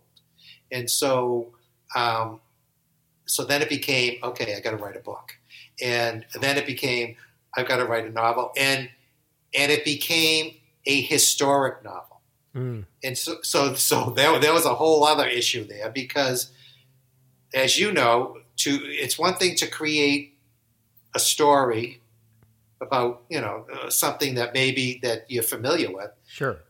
I had to recreate a time period. I had to then be fairly accurate on the historic end of it. Mm-hmm. And a lot of the characters in my book are historic figures. So, I couldn't just blow that whole thing out of the water like Abraham Lincoln Vampire Killer. I had to make it at least seem plausible. Yeah, for sure. Yeah, because you got to go back and you got to dig through history at this point. You're doing all that research. Tons of history. So I went back and started doing a lot of research, and actually a lot of the research on the things that I write about in Siena. I happened to come across Giovanni Pecci, who was a historian in the 1700s. Of course. So I've relied upon a lot of his stuff, but of course that's all in Italian. So I've got to translate all of that stuff, but it gave me references to go to other places, to other books, and also it's funny. In the meantime, on my travels, I run into we go to the castle of Stigliano, which is the Pecci Castle. Okay. And this is in where, like Cortona? This is south of Siena. Okay. All right. And so I ended up traveling there just to see this castle. And the castle, by the way, now figures heavily in my book, and it will figure heavily into all my books. That's probably the main character that links all the books together is the castle itself. But I ended up meeting the owner of the castle and becoming friendly with him, and he has given me throughout the years now a plethora of information, not only on the castle but on the Peccis, and so it's just opened up an entirely new world to me. And so I've been utilizing a lot of Andrea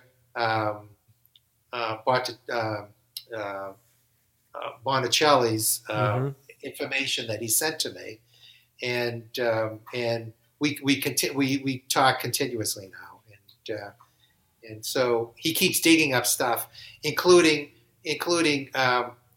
revealing, as they're doing renovations in the castle, they've revealed new paintings that were made, which by the same artist who pretty much one of the ones that kicked off the Renaissance. Early Sienese painters. But I mean, all these things keep unfolding. The more I look, the more it unfolds. And you find out all of this stuff. Whether it's all connected to me, I haven't a clue. But somehow it's feeding me this energy. So you're down this rabbit hole at this point. So you're sitting down, you're writing this book, you're putting together this stuff, and this isn't just a pure factual book at this point, right? So this is a narrative now, right? So this has become a narrative, and it takes on some really funky twists to it, and so it's actually a story. It's a story. Actually, it's about Giovanni, who at the time it opens up with him being a very old man, and he's writing his confession, and he's writing about his entire life. So he talks about everything that has happened to him throughout his life, and it's all because he's become one of the most powerful men in Italy. he he touches all of the important political and historic figures of the time. Fascinating time. It was like it was definitely. I say it was the original Game of Thrones. They were, empires were fighting empires. Sure. This is like the peak of that. This is like this was like political intrigue and like you're mixing the in Crusades. the Everything. church. Yeah, it's fascinating. Yeah. The church of course, plays very very heavily in the book, but it was. The church was the original, the firm. They were the mafia at the time. They controlled everything, and the Pope was pretty much the puppet master. But yet he was constantly at war with one emperor or another emperor and kings, and it was just a fascinating time, and it's brutal time, and it's paralleled by now. I mean, we're still doing this shit. It's so fascinating that as a culture, as a human species, that's what we were doing then, and it parallels exactly what we continue to do now. Whether you're talking about the oil industries, or if you're talking about how Trump runs our country, it's incredibly relevant. It's actually uncanny how relevant it is. It's almost 1,000 years ago, and yet. The names are still the same.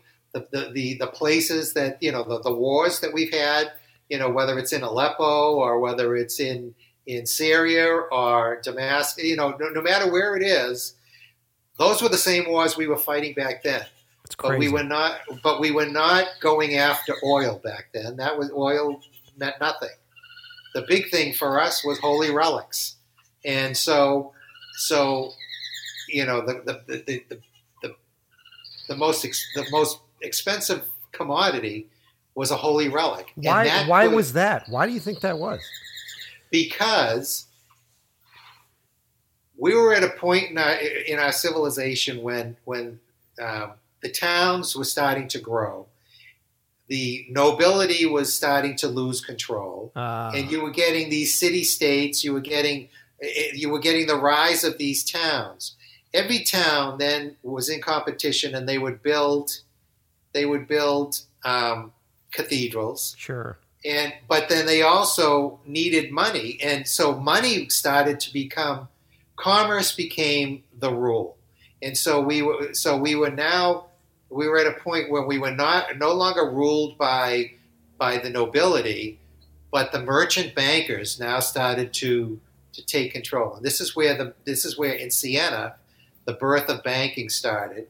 But more importantly, you had these towns that were growing, and the best way to grow a town was to have people come and spend money.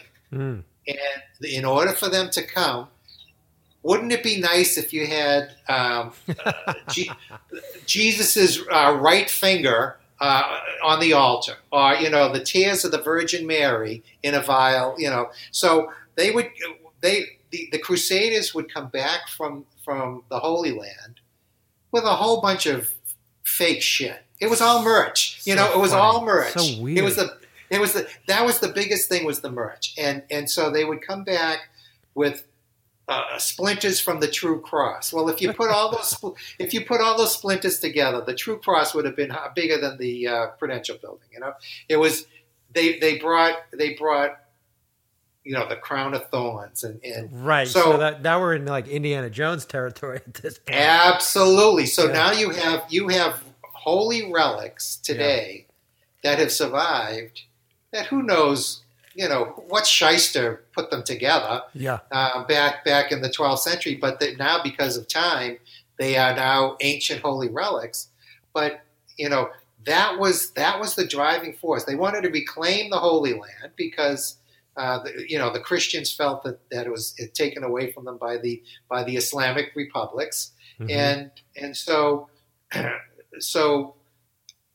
the Pope, successive popes kept waging holy wars, the Crusades to go over, retake the land, and bring back all of that shit, and so every city or every major hot point in Europe had some kind of relics, and they'd bring bodies, they'd bring decompose bodies back and say this was the body of Saint Andrew or Saint, whatever, right. And I remember when we went. I think we went to what was it was in Cortona. We went to that town that had the glass case with the what was the mummified remains of like some saint in it. That was Santa Margarita. Yeah.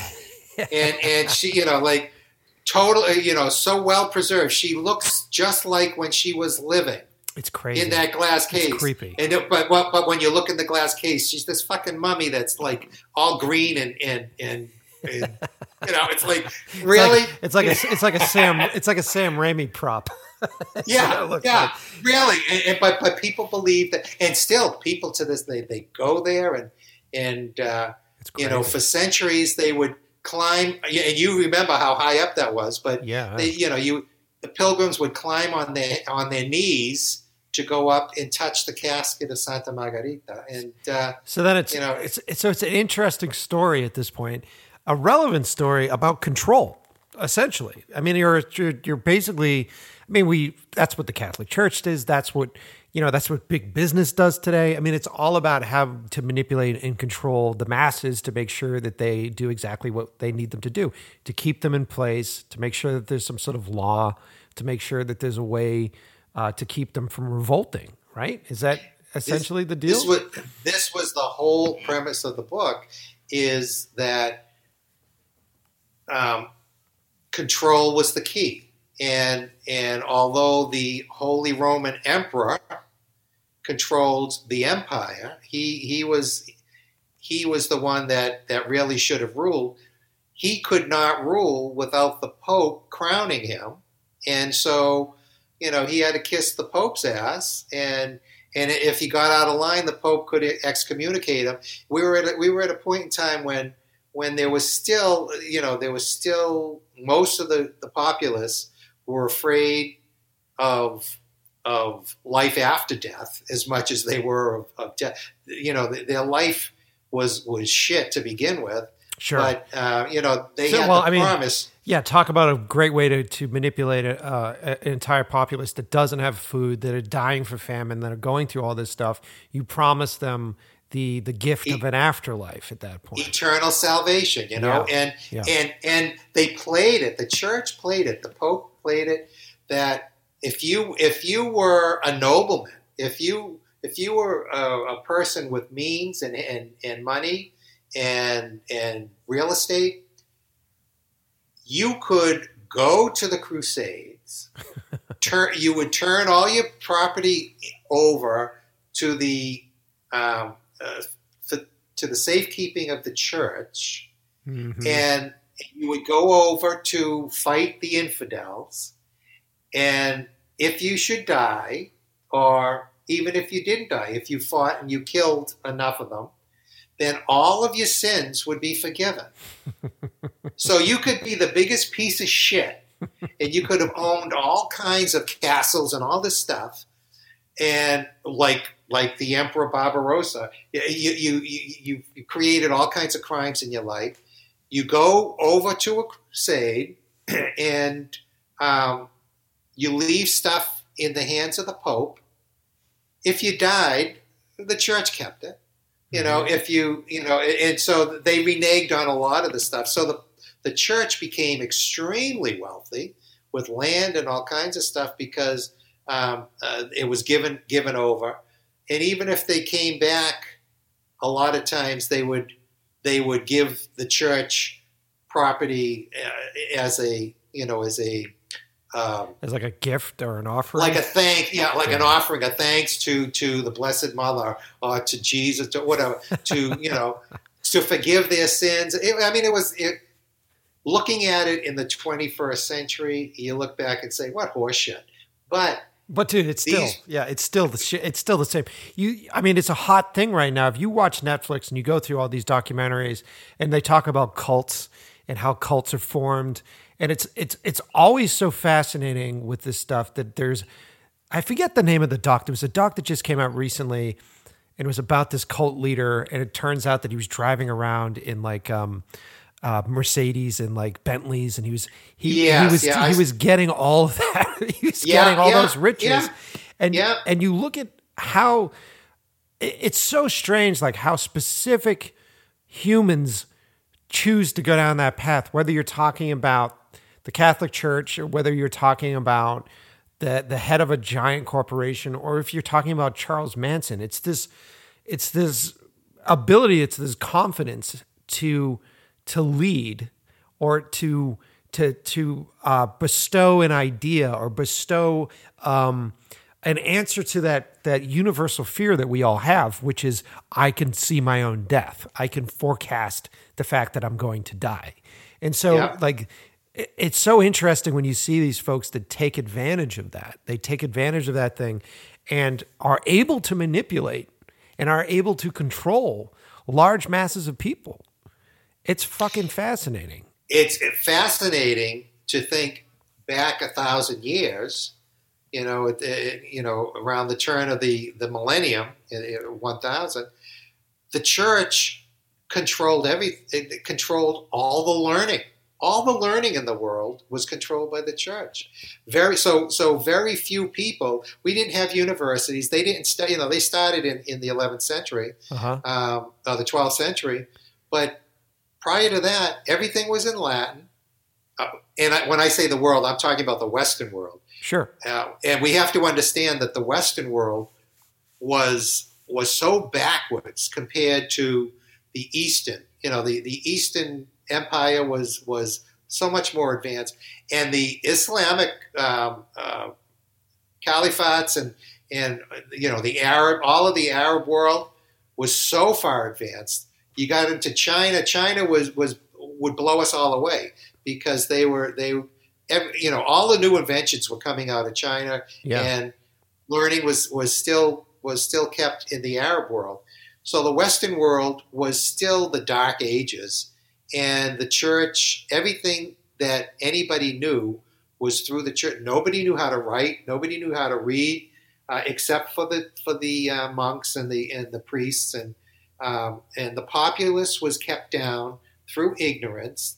They had no way of knowing anything until the early Renaissance started to come, and they started to develop these beautiful paintings. So it was through art that people finally got to hear the messages of and the stories of the Bible or whatever. It was through the paintings, because they didn't know how to read, but they could see it, and anything that was spoken was in Latin, and a lot of the people didn't know Latin. They had the old tongue, but they didn't know Latin. So I can't imagine people going to a mass, if they did go to a mass, sit there and just listen to a bunch of and not know what the fuck it was. Yeah. But as we got into the Renaissance, then at least they could look at the ceiling and see the fucking pictures. So it was like they were like the original comic books, Sure. All of those frescoes were the original comic books, and they told the story of Jesus or whatever. They told historic fact, and they told propaganda, biblical. Yeah, there's all sorts of stuff.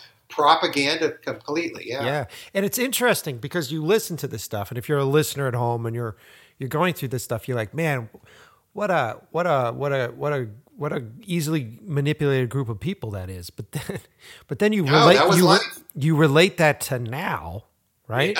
And you relate that to how easily manipulated folks were with their Facebook feeds, with through politics, and the manipulation that happens through the line of media that we get, the delivery mechanism in which most people find facts, which is articles that are written not by anybody that has any sort of education to write these articles. There's been a death of reporters, of journalism is dead. True journalism is dead at this point because they can't afford to live and exist. And so we're getting, whether it's propaganda, or we're getting what I like to call the information that we want to be true, we can go find it to be true. It's like it's like people that self-diagnose themselves on like one of those medical.com websites where it's like, I think I have fucking cancer. You literally can go through and enter in all of your issues that you're having and find a way to convince yourself that you have cancer. It just and that's that way with politics. That's that way with news. That way with information. We're dealing with a time period with news outlets that are literally built and formed as a company that is an entertainment company that disguises themselves as the news. So you're dealing with like Fox News, you're dealing with all these different places doing that stuff. It's the same shit. It's literally the same thing that was happening back then that's happening today. It's feed the mass the information you want them to know. Right. And you know, when as you know, when in Italy you can walk into any church and you can find masterpieces from the artists that we consider to be the great masters. Yeah. You know, you can find them, in a tiny little church, you can find a Michelangelo, or you can find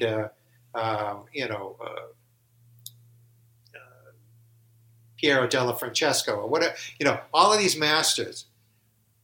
Basically what you're looking at is the church's, the remains of the church's Instagrams. Those are Instagrams all over the fucking walls and the ceiling.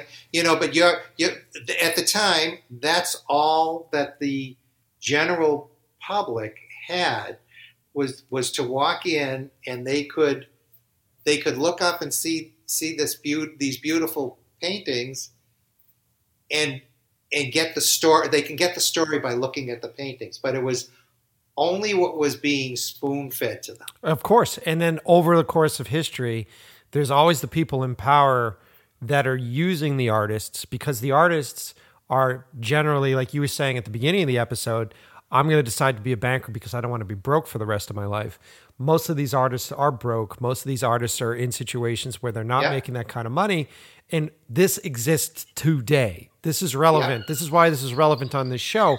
When we get hired to go do commercials, when you get hired to go do this branding, how often are you actually examining what this branding is for? And how often can you afford to have a political opinion on that? Because we are desperate.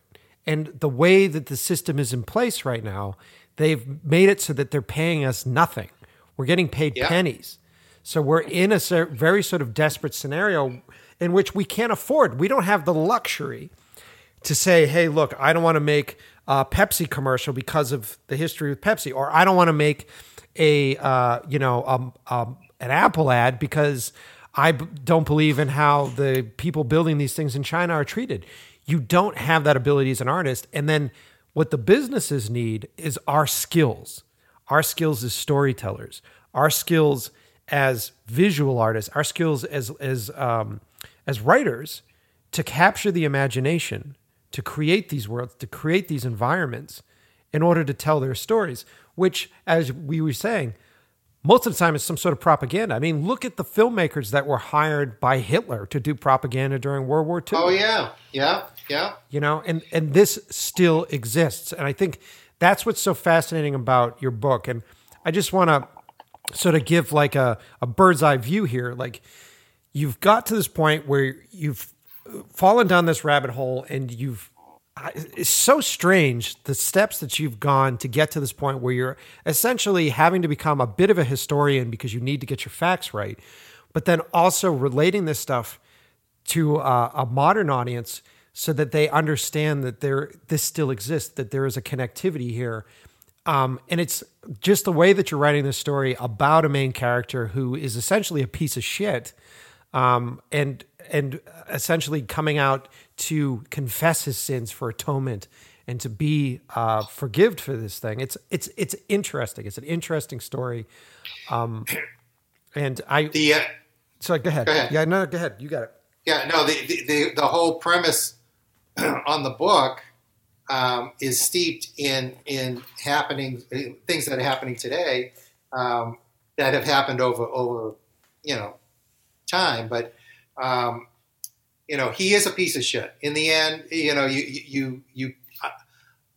I won't. The reader has to come to their own conclusion. Yeah, no spoilers here, as they say. Yeah, no spoilers here. But I will say that in the beginning, he sets his life out. He starts out in life, and he is abused by. He's at the monastery, and he is has terrible abuse from one of the monks. And this creates the whole premise of, or this plants the negative seed in him, and this happening in his early childhood pretty much dictates what he becomes the rest of his life. Yep. And we see that same thing happening today. It's the same, like the child abuse in the church today is no different than it was 1,000 years ago. Yeah, it's happening over and over and over again.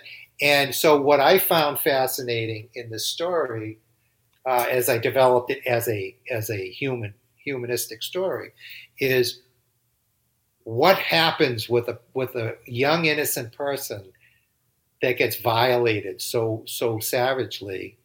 How does that impact him the rest of his life? Right. And so this whole book is about the choices between right and wrong, good and evil, whatever.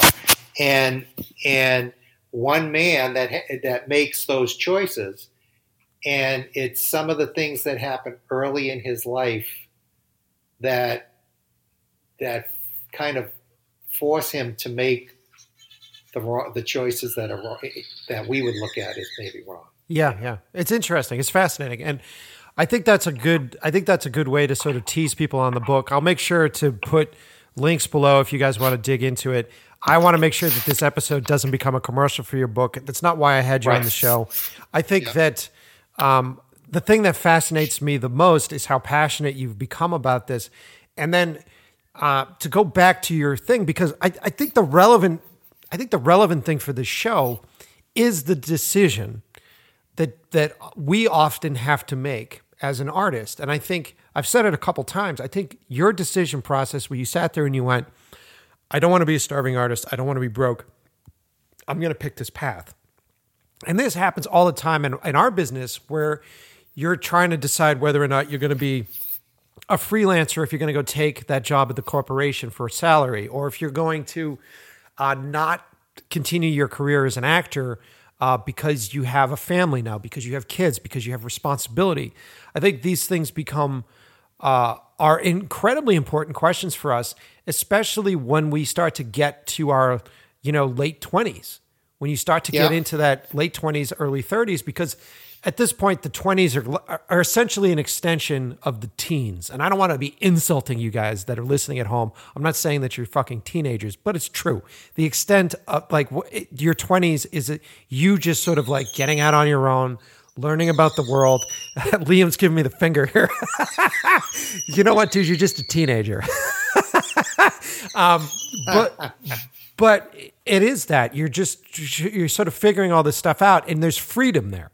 And there's something that's really great about a lot of young people listening to the show, a lot of young filmmakers listening to the show, is that most of us have the time to play around in this period. Most of us that have the access, that have the support, if you have the support system from a good family, if you have the ability to make money, if you're savvy enough to try to figure that out, you can play around through your 20s and decide what it is that you want to do. And you could try out different things and try out different career paths. But then as you hit the end of that, as you start to hit your 30s, that's when that sort of adult decision-making process kicks in, where it's like, well, what the fuck do I do now? Like, I wanted to be an actor and it really isn't going the way I want. Or if I continue down this path, it's going to affect other people because now I have kids and now I have responsibilities. And so I think that's why I'm fascinated with your story, because most people that I have on this show choose the path of art and choose the path of like throwing it all to the wind. Fuck it. I'm going to follow my dreams and chase my dreams. And I'm not saying you didn't, because you had a dream of being a banker and you had that ability to go that route. And Jesus Christ, went from a stockroom to being a president of a fucking bank, which is a journey within itself. I mean, if this show was about that, if this show was about how to be a successful business person, you figured that out. But I'm fascinated because you had the art, you had the craving of the art. You were introduced to the art at a young age, which I think is just being introduced to the ability to thinking about things differently. And I guess you could call that the left or right side of the brain if you wanted to get scientific about it. But it's just looking at the world in a slightly different way. In order to being someone that can paint something or capture something, you have to understand light. You have to understand what is happening in the background that no one else is noticing. Same thing with cinema, same thing with music, same thing with any of these things. And I think once you're introduced to that world, it's like taking the pill and going into the Matrix. Once you have that in you, it's going to come the fuck out. And I think that's so fascinating that it came out with you so much later.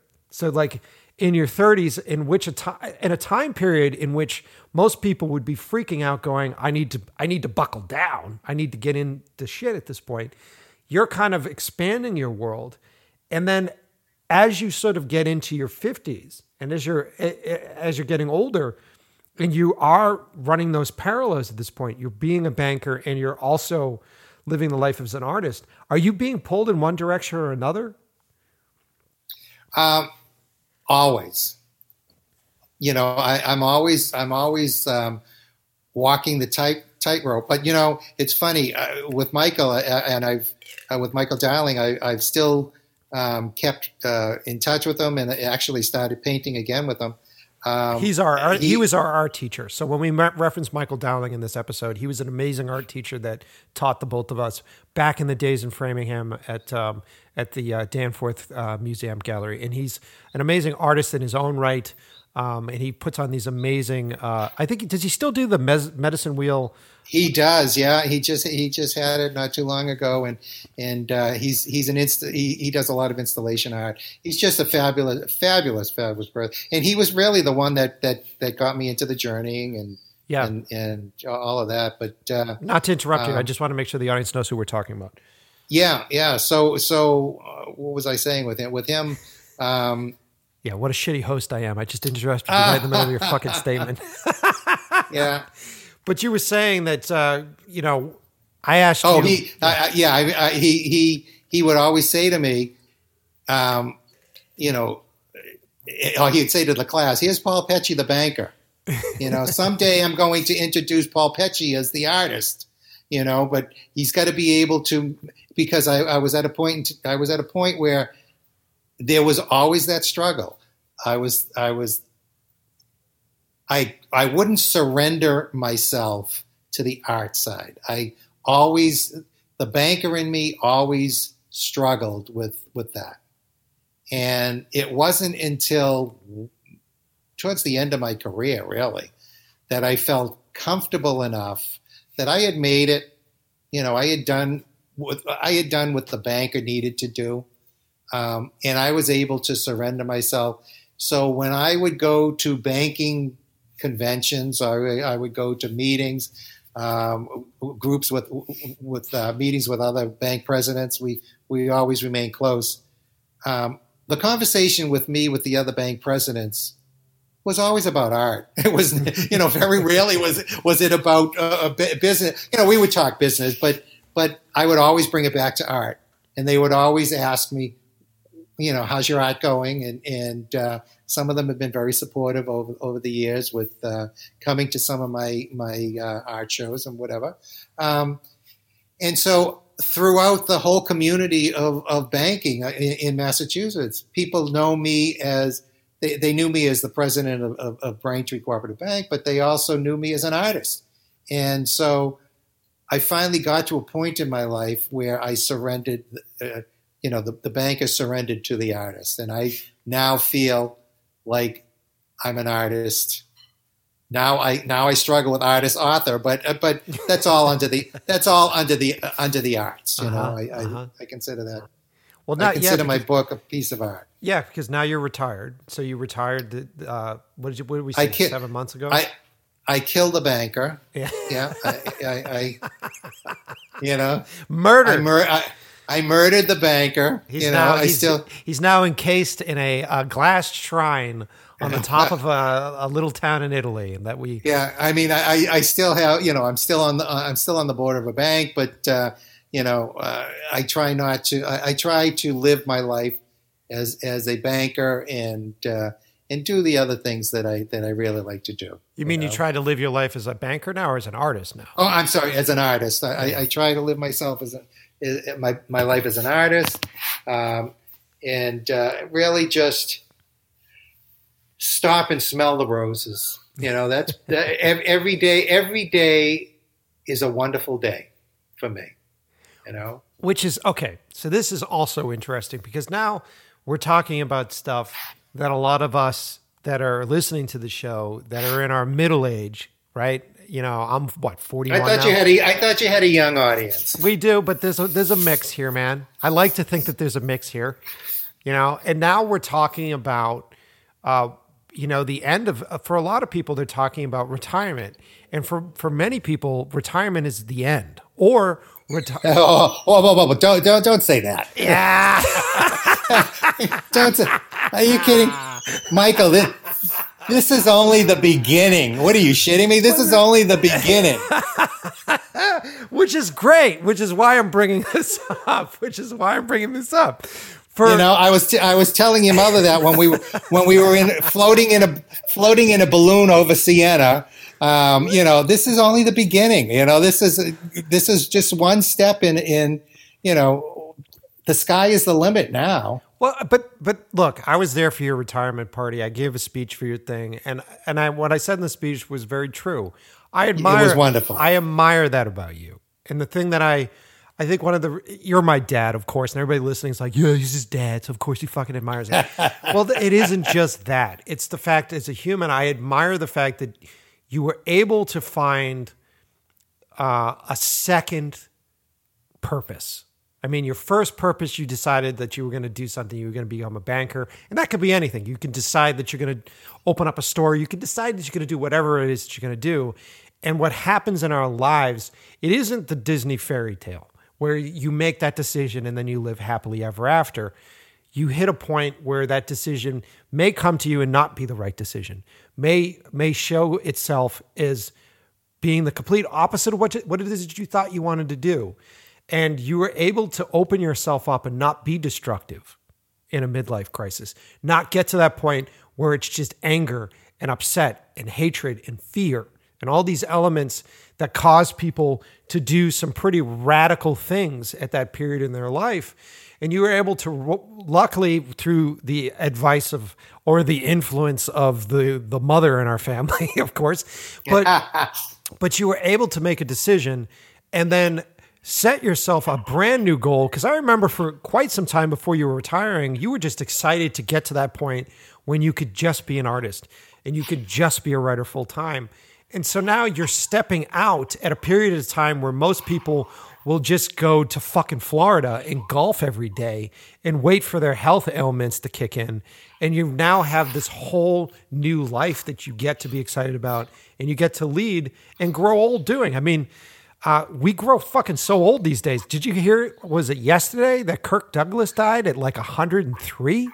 Oh, I didn't know he died. Yeah, he's one of those ancient relics that came back from the Crusades, for Christ's sake. Yeah, I mean, he lived to be like 103. Yeah, he had quite a career. He was pretty interesting character, and he lived to 100. But you know something, Mike, I'm striving to get to 100. That would be wonderful. Most of my lineage was old. Yeah. Your generation, that's going to be the norm. People getting to be 100, and then the younger people, we're going to see 120. We're going to see 100, 150. They're going to push these numbers way up. So it doesn't matter chronologically how long you live. It's the quality of life you live. And so when I retired, I had to make sure that I had the mindset that this was now a new beginning. This wasn't the end for me. This was a new beginning, and I've got a whole other new career ahead of me. I've got a number of books in me right now that have to come out, and a number of paintings that still have to come out. But other than that, we love to travel, and we love to, we just love to experience life, and so that's what we're going to do. I'm going to, whether I have 2 more years or 40 more years, I'm going to live every day the best I can live. That's awesome. That's fantastic. And I think that's inspiring. That's incredibly inspiring, because we get so caught up. I know I do. We all get caught up in our anxieties. And our anxieties are really sort of controlling our lives. And whether those anxieties are being stoked by outside influence, or whether those anxieties are being just sort of stoked by the pressures that we put on ourselves, like the pressures that I put on myself to make a feature film and to get to that point. And I'm looking at other directors and I'm comparing myself to other people. And it's like, oh, fuck, Ridley Scott made his first movie at 40. I got to make my first movie at 40. You know what I mean? Like these anxieties that we place on ourselves, which... It's so destructive. It's really destructive. It is. It robs you of that creative juice. When you have that kind of anxiety, it strips you of whatever positive energy you have in your creative being. Yeah. And you've got to be able to overcome that. You've got to be able to zone that out, to put that out, to meditate that out, whatever. To overcome those anxieties, because you're gonna be a great filmmaker. I have no doubt in my mind you're gonna be a great filmmaker. Oh, thanks, Dad. Yeah,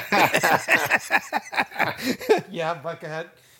But you may reach a point in your life, and when you reach your mid-30s and you have your midlife, oh, wait a minute, you're way beyond that. Yeah. So, no, when you may reach a point in your life that you say, I'm not going to do this. I'm going to do something else. And that is going to be the thing that you go down in history as being known as the best this. You just have to, when the inspiration, when the opportunity comes to you, you just have to be open enough to listen to it and to follow it.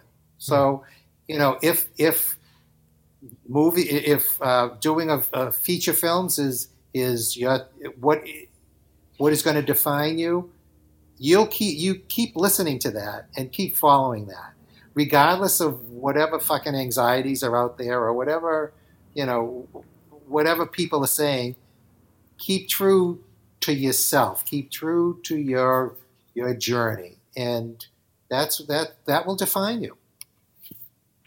All right. Well, honestly, I think that's a good place to end this episode. Good, because I got to take a leak. Being this old, it doesn't take long. Don't worry. I heard that you guys got to put a wheelchair ramp in the bathroom, so you'll be fine. Well, look, I appreciate you being on the show, and I hope that the people listening to the show have learned a little bit of something interesting. I will push the book. I'll put a link below. I am actually looking at a copy of the book because I am that piece of shit son that hasn't had an opportunity to read this thing yet. So I know you're waiting for it to come out in the books on tape. No, not the cliff notes. I was gonna say the comic book version, but no, it's fascinating, and knowing, because you and I have talked about it through the different processes while you're writing it. I understand what the story is, and you did bring up Game of Thrones, and it is very much a political piece. It is something that you would see adapted into a Netflix series. So, and that's why I tried to keep the possession of everything, Smart. And that was a whole other thing, so that someday you'll make the series for me. Oh, isn't that sweet? You're actually being smart about. You're self-publishing this book, which we didn't really get into, but you're actually self-publishing this thing and maintaining the rights for it, which is a whole longer conversation that maybe some point we could talk about. But it's smart because, you know, in a time period where you need to have that income, you need to have that secondary income for a lot of people listening to this.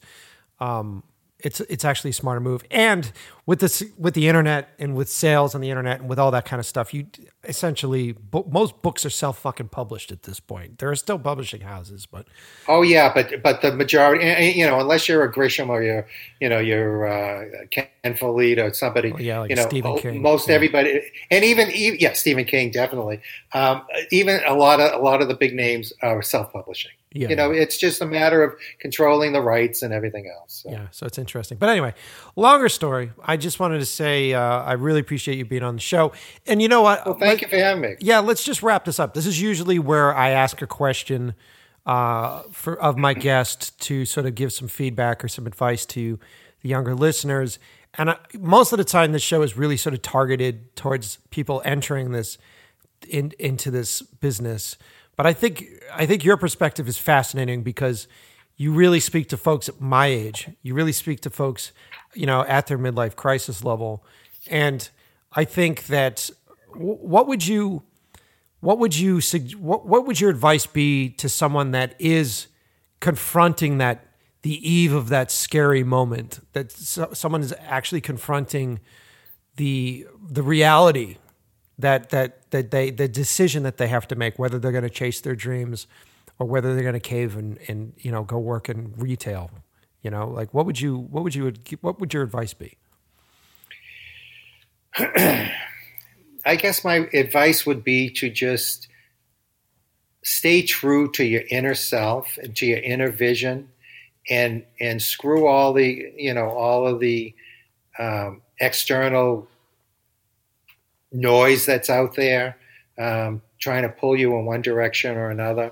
I think you should, particularly if you're getting at a middle age, that you should be able to know what is right for you and what is wrong for you, and just really, you know, just listen to your inner self, because you're the best advisor, really.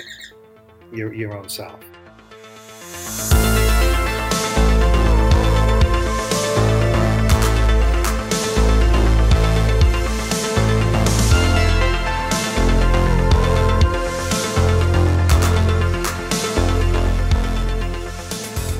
All right, guys. I hope you guys enjoyed that episode, and I hope that you were able to find a bit of inspiration. Not only getting into the business, not only deciding to choose this path in your life, but like I said, being someone that's my age and you're afraid of the end, right? You're afraid of retirement. You start to get that anxiety where it's like, I'm fucking halfway through, right? I'm fucking 40. God damn it. Have I done this yet? Here's the best thing about our business is it doesn't matter how old you are. As long as you're a good storyteller, as long as you've worked on your craft. I mean, look at fucking Clint Eastwood. That guy is going to be on set. He's going to drop dead on set. That's what I want. That's what I want, man. I don't want retirement. I don't want to be that guy that retires and goes off to Florida and then picks up golf and waits for my knees to fucking go out. And then every day my conversation is about some bullshit fucking body ailment because I am so bored with my life. That's not what I want. I want to get old. I want to keel over at craft services. I want to have way too much cheese platter and just drop. That's my goal, right?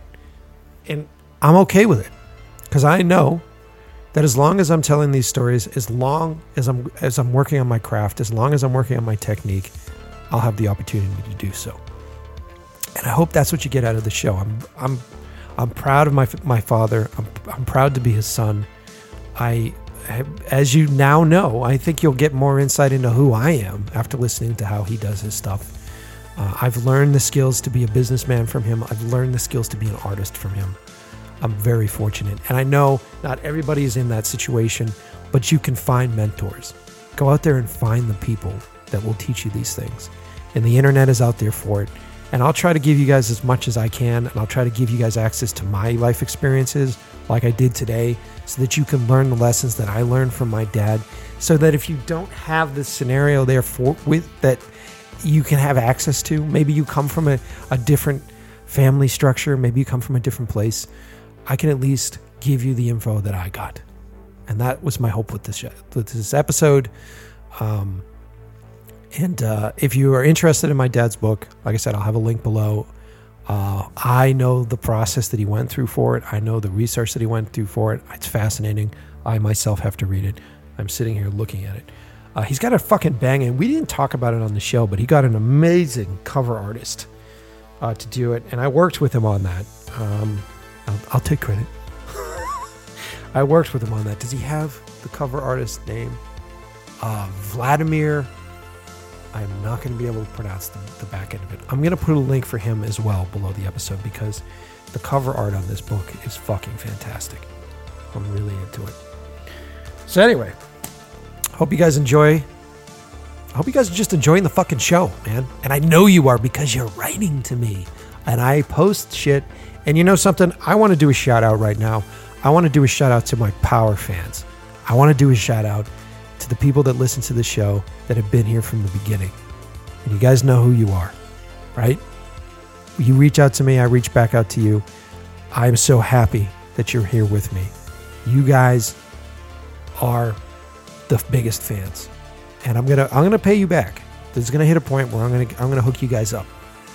And I just appreciate you being there for us and supporting the show and advertising the show and reposting the show. Anybody that reposts the show from me, if I ever meet you in real life, I'll buy you a beer. 100%, right? I love you guys. I just want you to know that.